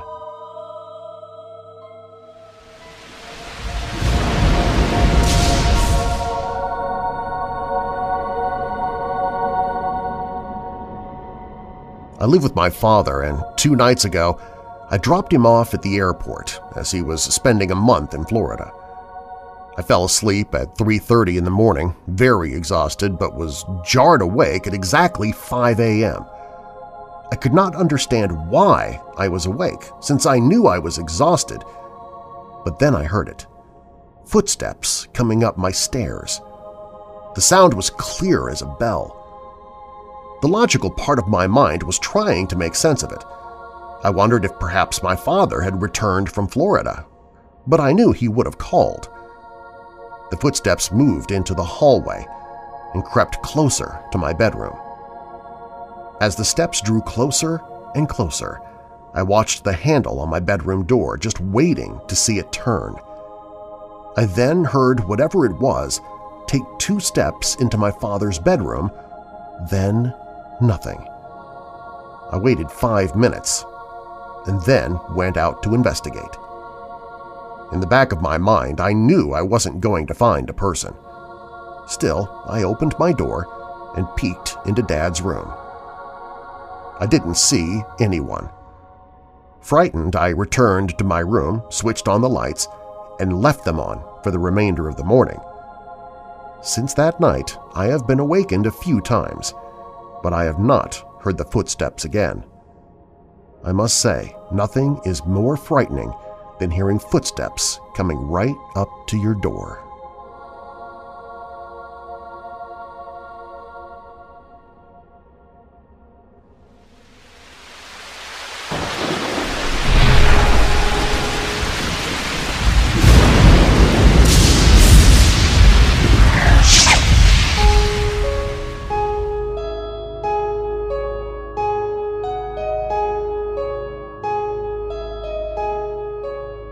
When I was in my 20s, my sister rescued a tiny little tabby kitten from a freeway underpass.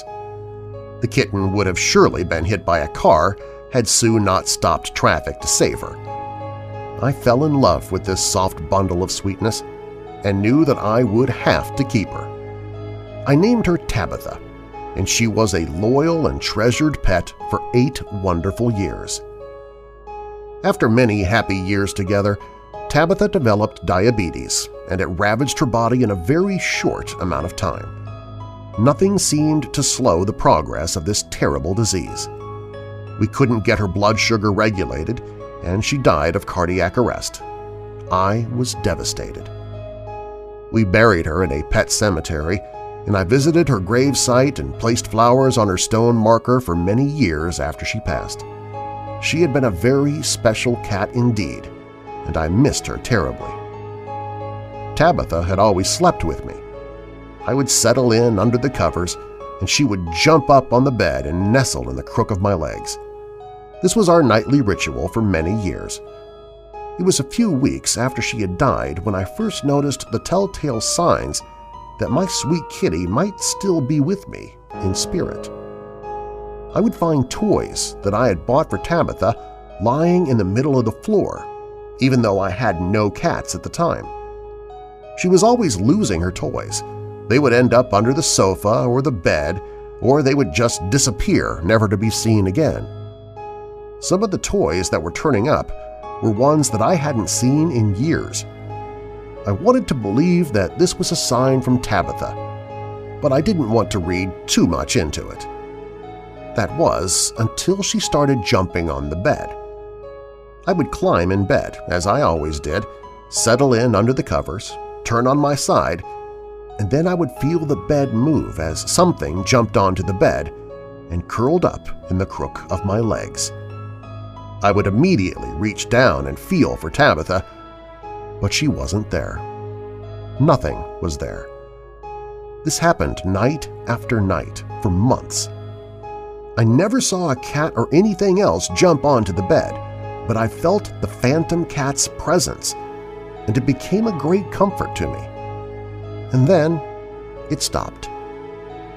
I imagine now that maybe this was my much-loved cat's way of telling me that she was okay now. Everything was fine. She missed her life, but it was time for her to move on. It was time for me to move on as well. I'm still glad that she gave me that reassurance that love never dies. It just turns into something else, a warm place in your heart where lost love can rest for eternity.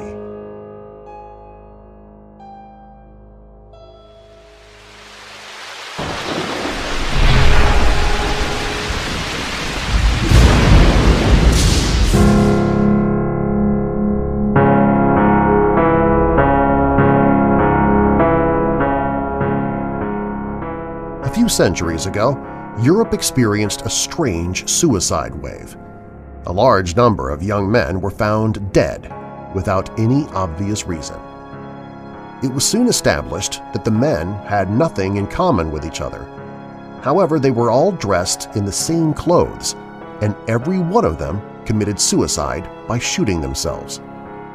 A closer investigation revealed a shocking discovery. All of the men had read a specific best-selling book. The book is still very popular today. Can written words affect people to such a degree that thousands decide to commit suicide? What happened? In 1774, Johann Wolfgang von Goethe, one of the greatest German writers, published his novel The Sufferings of Young Werther. It only took him 4 weeks to complete the work, but the repercussions of his book were long-lasting and catastrophic. Goethe's influence spread quickly across Europe, and for the next century his works were a major source of inspiration in music, drama, poetry, and philosophy. Unfortunately, one of his works was also associated with a large number of deaths. His book, The Sufferings of Young Werther, was about Werther, a young middle-class artist who fell in love with a woman he cannot have. Lotta, who Werther loved deeply, was already engaged to another man. Although Lotta loved Werther, she decided to remain faithful to Albert, her fiancé. Werther cannot control his emotions and accept the situation. Since he cannot be together with Lotta, he decides to commit suicide and shoot himself in the head. Goethe's book became quickly a bestseller. European youth appreciated the sad story as it reflected so much of what many young people felt. Werther's strong feelings captured many hearts. Even Napoleon Bonaparte, the famous French military leader, always carried a copy of the book whenever he went to war. Unfortunately, what Goethe had not anticipated was that so many young men would follow in Werther's footsteps. Suddenly, several suicide reports came in from different European countries. Young men dressed in a blue coat and yellow pants, the same clothes Werther wore, were found dead on the streets, at home, and elsewhere. All had committed suicide with a pistol shot to the head. All of them had read Goethe's book, The Sufferings of Young Werther. The influence Goethe's book had on young people became a major social problem. The church was far from enthusiastic and condemned the book. Leaders of the church did not appreciate that suicide, which was considered as one of the greatest Christian sins, was presented as a solution to common problems we all face in life. Fearing a possible mass suicide wave, several European countries like Norway, Austria, Denmark, and some states in Germany banned the book.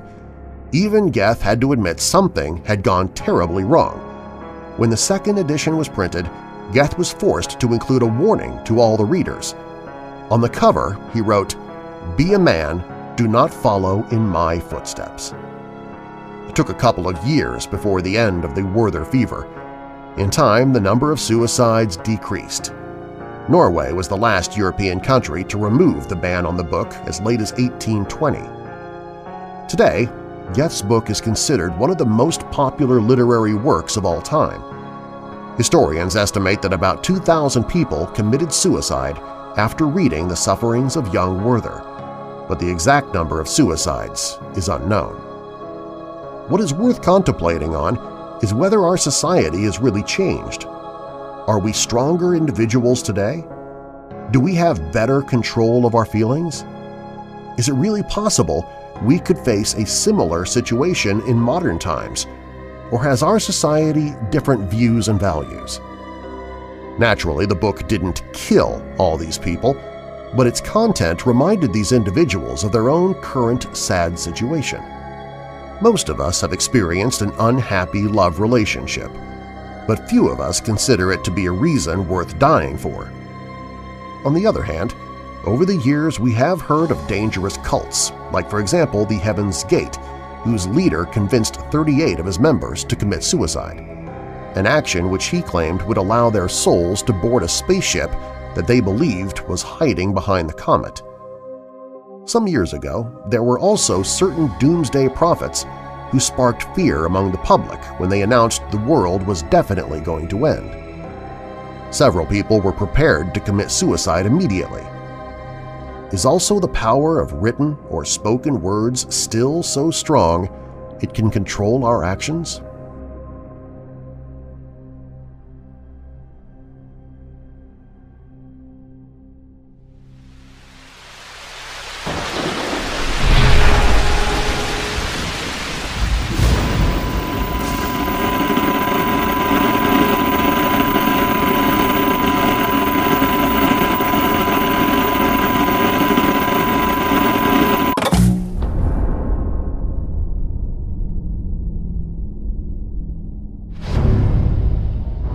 Kat sat alone on her couch, shoveling popcorn into her mouth.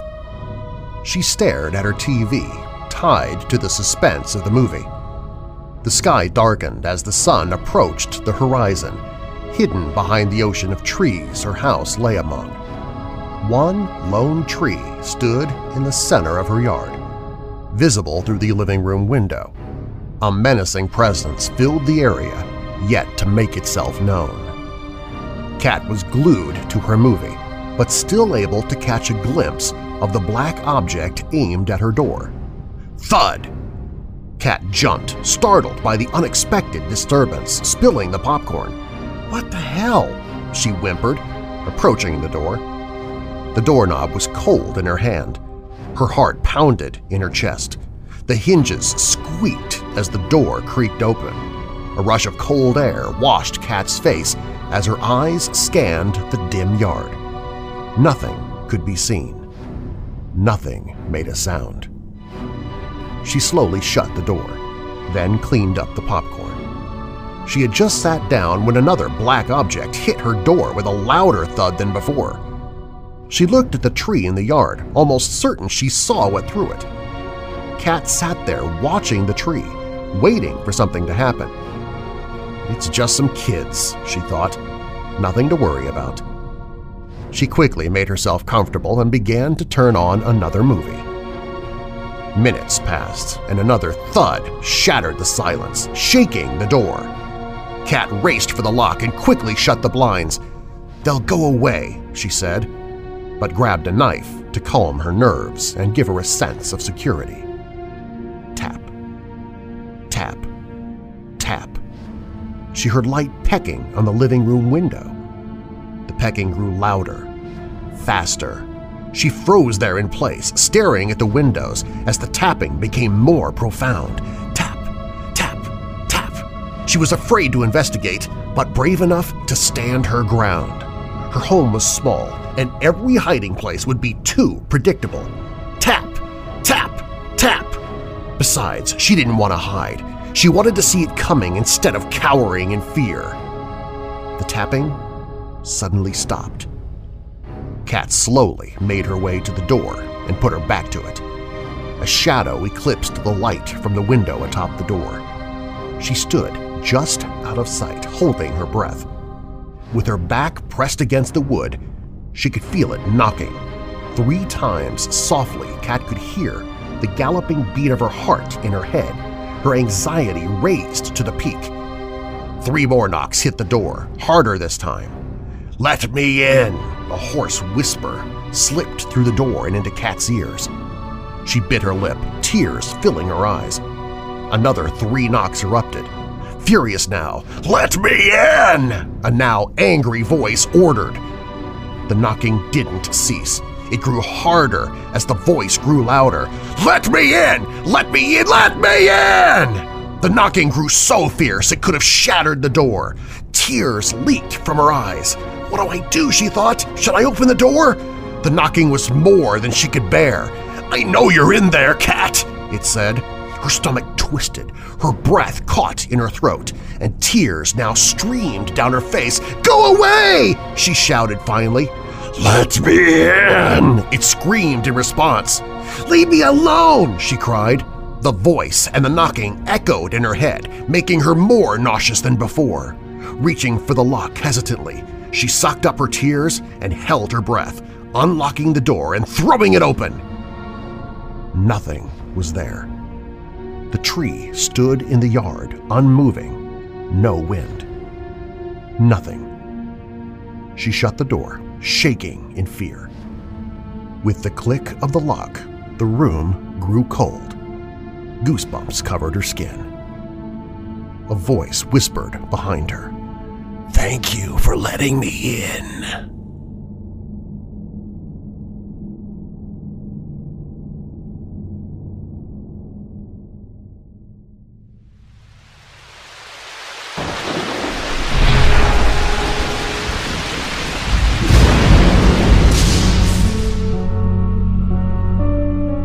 A remarkable and unexplained phenomenon took place in a small village in Sweden over 200 years ago. As you're about to find out, not all unidentified flying objects are potential alien spacecraft. Some are much stranger. On May 16, 1808, people living in the small village of Biskopsberga, Sweden, witnessed something that cannot be easily explained. The village does no longer exist, but at the time of the event, it had 300 inhabitants. It was a hot and cloudless afternoon. The wind was blowing from the west. People were still busy working on some of the farms when they noticed that the sun over the village suddenly grew dim. The sun became so dark that you could stare right into it without feeling any pain in your eyes. At the same time, the great number of spherical objects appeared from the western horizon. The objects were small and measured just a few inches in diameter. They were dark brown, and it appeared as if they were heading toward the sun. The objects changed from dark brown to black as they got closer to the sun. Then they changed their course slightly. They moved in a straight procession across the sky to the eastern horizon. When they approached the sun, they lost speed, and after passing in front of the sun, the object's speed increased again.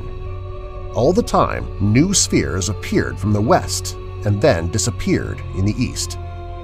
It was impossible to estimate how many spheres were flying across the sky. It seemed as if millions of small balls were suddenly filling the heavens. According to Transactions of the Swedish Academy of Sciences from 1808, the phenomenon lasted uninterruptedly upwards of 2 hours, during which time millions of similar bodies continually rose in the west, one after the other, irregularly, and continued their career in exactly the same manner. Among the witnesses to this event was K.G. Wettermark, a respectable citizen and secretary of the Swedish Academy of Sciences. Not far from where Wettermark was standing, one of the spheres fell down, and he could observe the ball's behavior when it touched the ground. Wettermark noticed that just before the spheres hit the ground, they resembled those air bubbles which children use to produce from soap suds by means of a reed.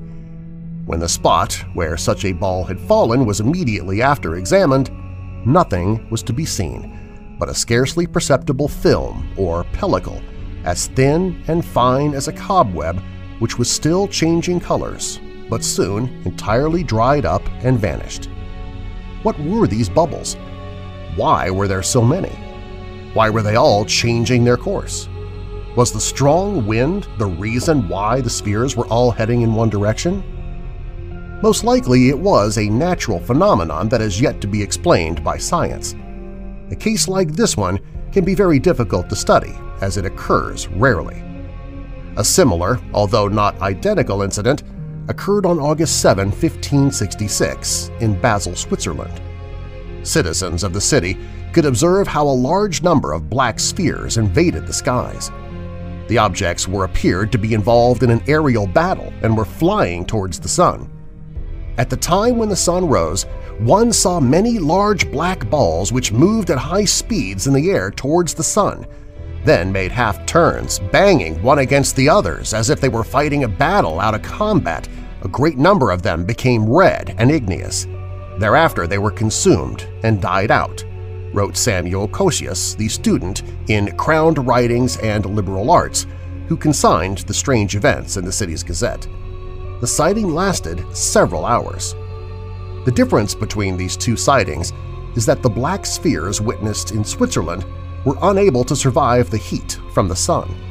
The bubbles in Sweden changed direction when they approached the sun.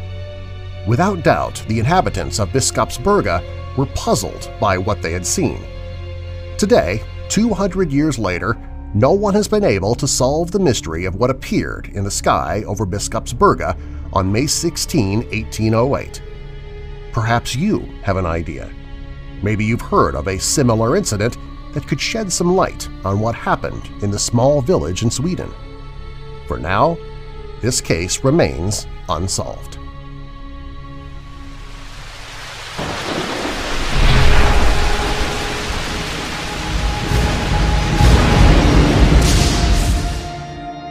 Key West has always been home to some of America's great eccentrics. It's a place that, far removed from the mainland of America, serves as sort of the last outpost for writers, dreamers, musicians, and weirdos. I consider it one of the greatest places on Earth, if that tells you anything. But in 1940, news spread around the island that something very strange was taking place in Dr. von Kassel's local laboratory, and when details were revealed about what it was, we finally discovered just what was too much, even for Key West folks to handle.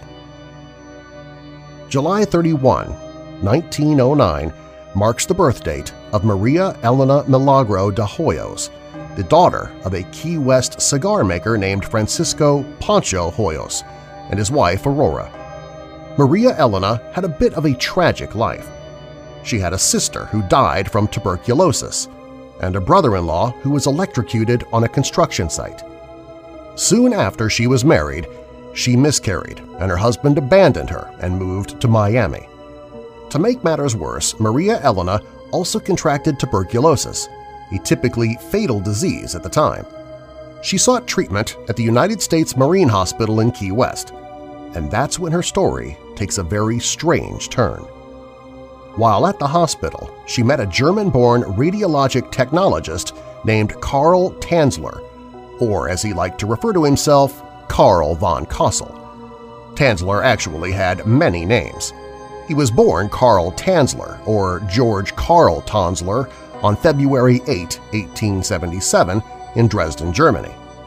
Little is known about his true background because his invented one was so confusing and changed often. He grew up in Germany but claimed to have traveled to India and Australia where he did electrical work, bought boats, purchased a South Seas island, and began building a trans-ocean flying plane around the time of World War I. When the war broke out, he alleged that he was jailed by British authorities for safekeeping and was released at war's end. We do know that he emigrated to the United States in 1926 via Cuba. From Cuba, he settled in Zephyr Hills, Florida, where his sister lived. In 1927, he took a job at the U.S. Marine Hospital using the name Karl von Kassel. It was at the hospital that he met Elena Hoyos, and he immediately fell in love with her. He later claimed that as a child, he was visited by visions of a dead ancestor, Countess Anna Constantia von Kassel, who revealed to him the face of his true love, an exotic, dark-haired woman. He was convinced the vision had been of Elena. Tanzler, with his self-professed medical knowledge, attempted to treat and cure her with a variety of medicines, as well as X-ray and electrical equipment that were brought to Maria's home. He showered her with gifts of jewelry and clothing and professed his love to her. There's nothing to say that Elena ever reciprocated his affections. It's likely that she was baffled by the attention given to her by a strange little man. Despite Tanzler's best efforts, Elena died from tuberculosis at her parents' home on October 25, 1931. Tanzler paid for her funeral, and with the permission of her family, he then commissioned the construction of an above-ground mausoleum in the Key West Cemetery, which he visited almost every night. No one knows what finally pushed Tanzler over the edge, but it's believed that he heard Elena calling to him from her grave, asking him to free her from her stone prison. He later stated that Elena's spirit appeared to him when he sat next to her tomb and serenaded her with her favorite song. So one night, in April 1933, Tanzler crept into the cemetery and removed Elena's body from the mausoleum, carting it out of the graveyard in a toy wagon. He took her home with him, and that is when things got even stranger. Tanzler wired Elena's bones together with wires and coat hangers and fitted her face with glass eyes. As her skin began to decompose, he replaced it with silk cloth that had been soaked in wax and plaster. When her hair fell out, he fashioned a wig from hair that had been given to him by Elena's mother soon after her funeral in 1931. He filled her cadaver with rags so that she could keep her original form, and he dressed Elena in her own clothing, stockings, jewelry, and gloves. Tanzler also used copious amounts of perfume, disinfectants, and preserving agents to mask the odor and slow the decomposition of the body. He had to do so because he kept Elena's body in his bed. In October 1940, Elena's sister, Florinda, heard rumors of Tanzler sleeping with the disinterred body of her sister and confronted Tanzler at his home, where Elena's body was discovered. Tanzler was arrested and detained for desecrating Elena's tomb. Stealing her corpse was not illegal at the time. Tanzler was examined by psychiatrists, but they found him mentally competent to stand trial. After a preliminary hearing, though, the charges had to be dismissed. The statute of limitations for the crime had expired. The case drew the attention of South Florida newspapers, and it created a sensation among the public, both regionally and across the country. Believe it or not, the public mood toward Tanzler was generally sympathetic. Many viewed the eccentric German as romantic. There was no conclusive evidence at the time that Karl had sexual relations with Elena's corpse, but later examinations suggested that it was possible. During the furor over the story, Elena's body was examined by pathologists and then put on public display at the Dean Lopez Funeral Home in Key West, where it was seen by nearly 7,000 people. Elena's corpse was eventually returned to the Key West Cemetery and was reburied in an unmarked grave in a secret location to prevent any further tampering. In the aftermath of the discovery, Tanzler left Key West, but he didn't do so in shame. He returned to Zephyrhills, Florida, and wrote an autobiography that appeared in the pulp magazine Fantastic Adventures in 1947. He became a U.S. citizen in Tampa in 1950. He never got over his obsession with Elena Hoyos. Still longing for his lost love, he created a death mask of her as the basis for a life-sized dummy which he kept in his bed until his death on July 3, 1952. Some accounts of Tanzler's death claim his body was actually found in the arms of the dummy, but this is merely wishful thinking by those of morbid sensibilities. According to his obituary, he died on the floor of his home. It was noted, though, that overlooking his corpse was a waxen image wrapped in silken cloth and robe. It seems that his replacement Elena was with him to the very end.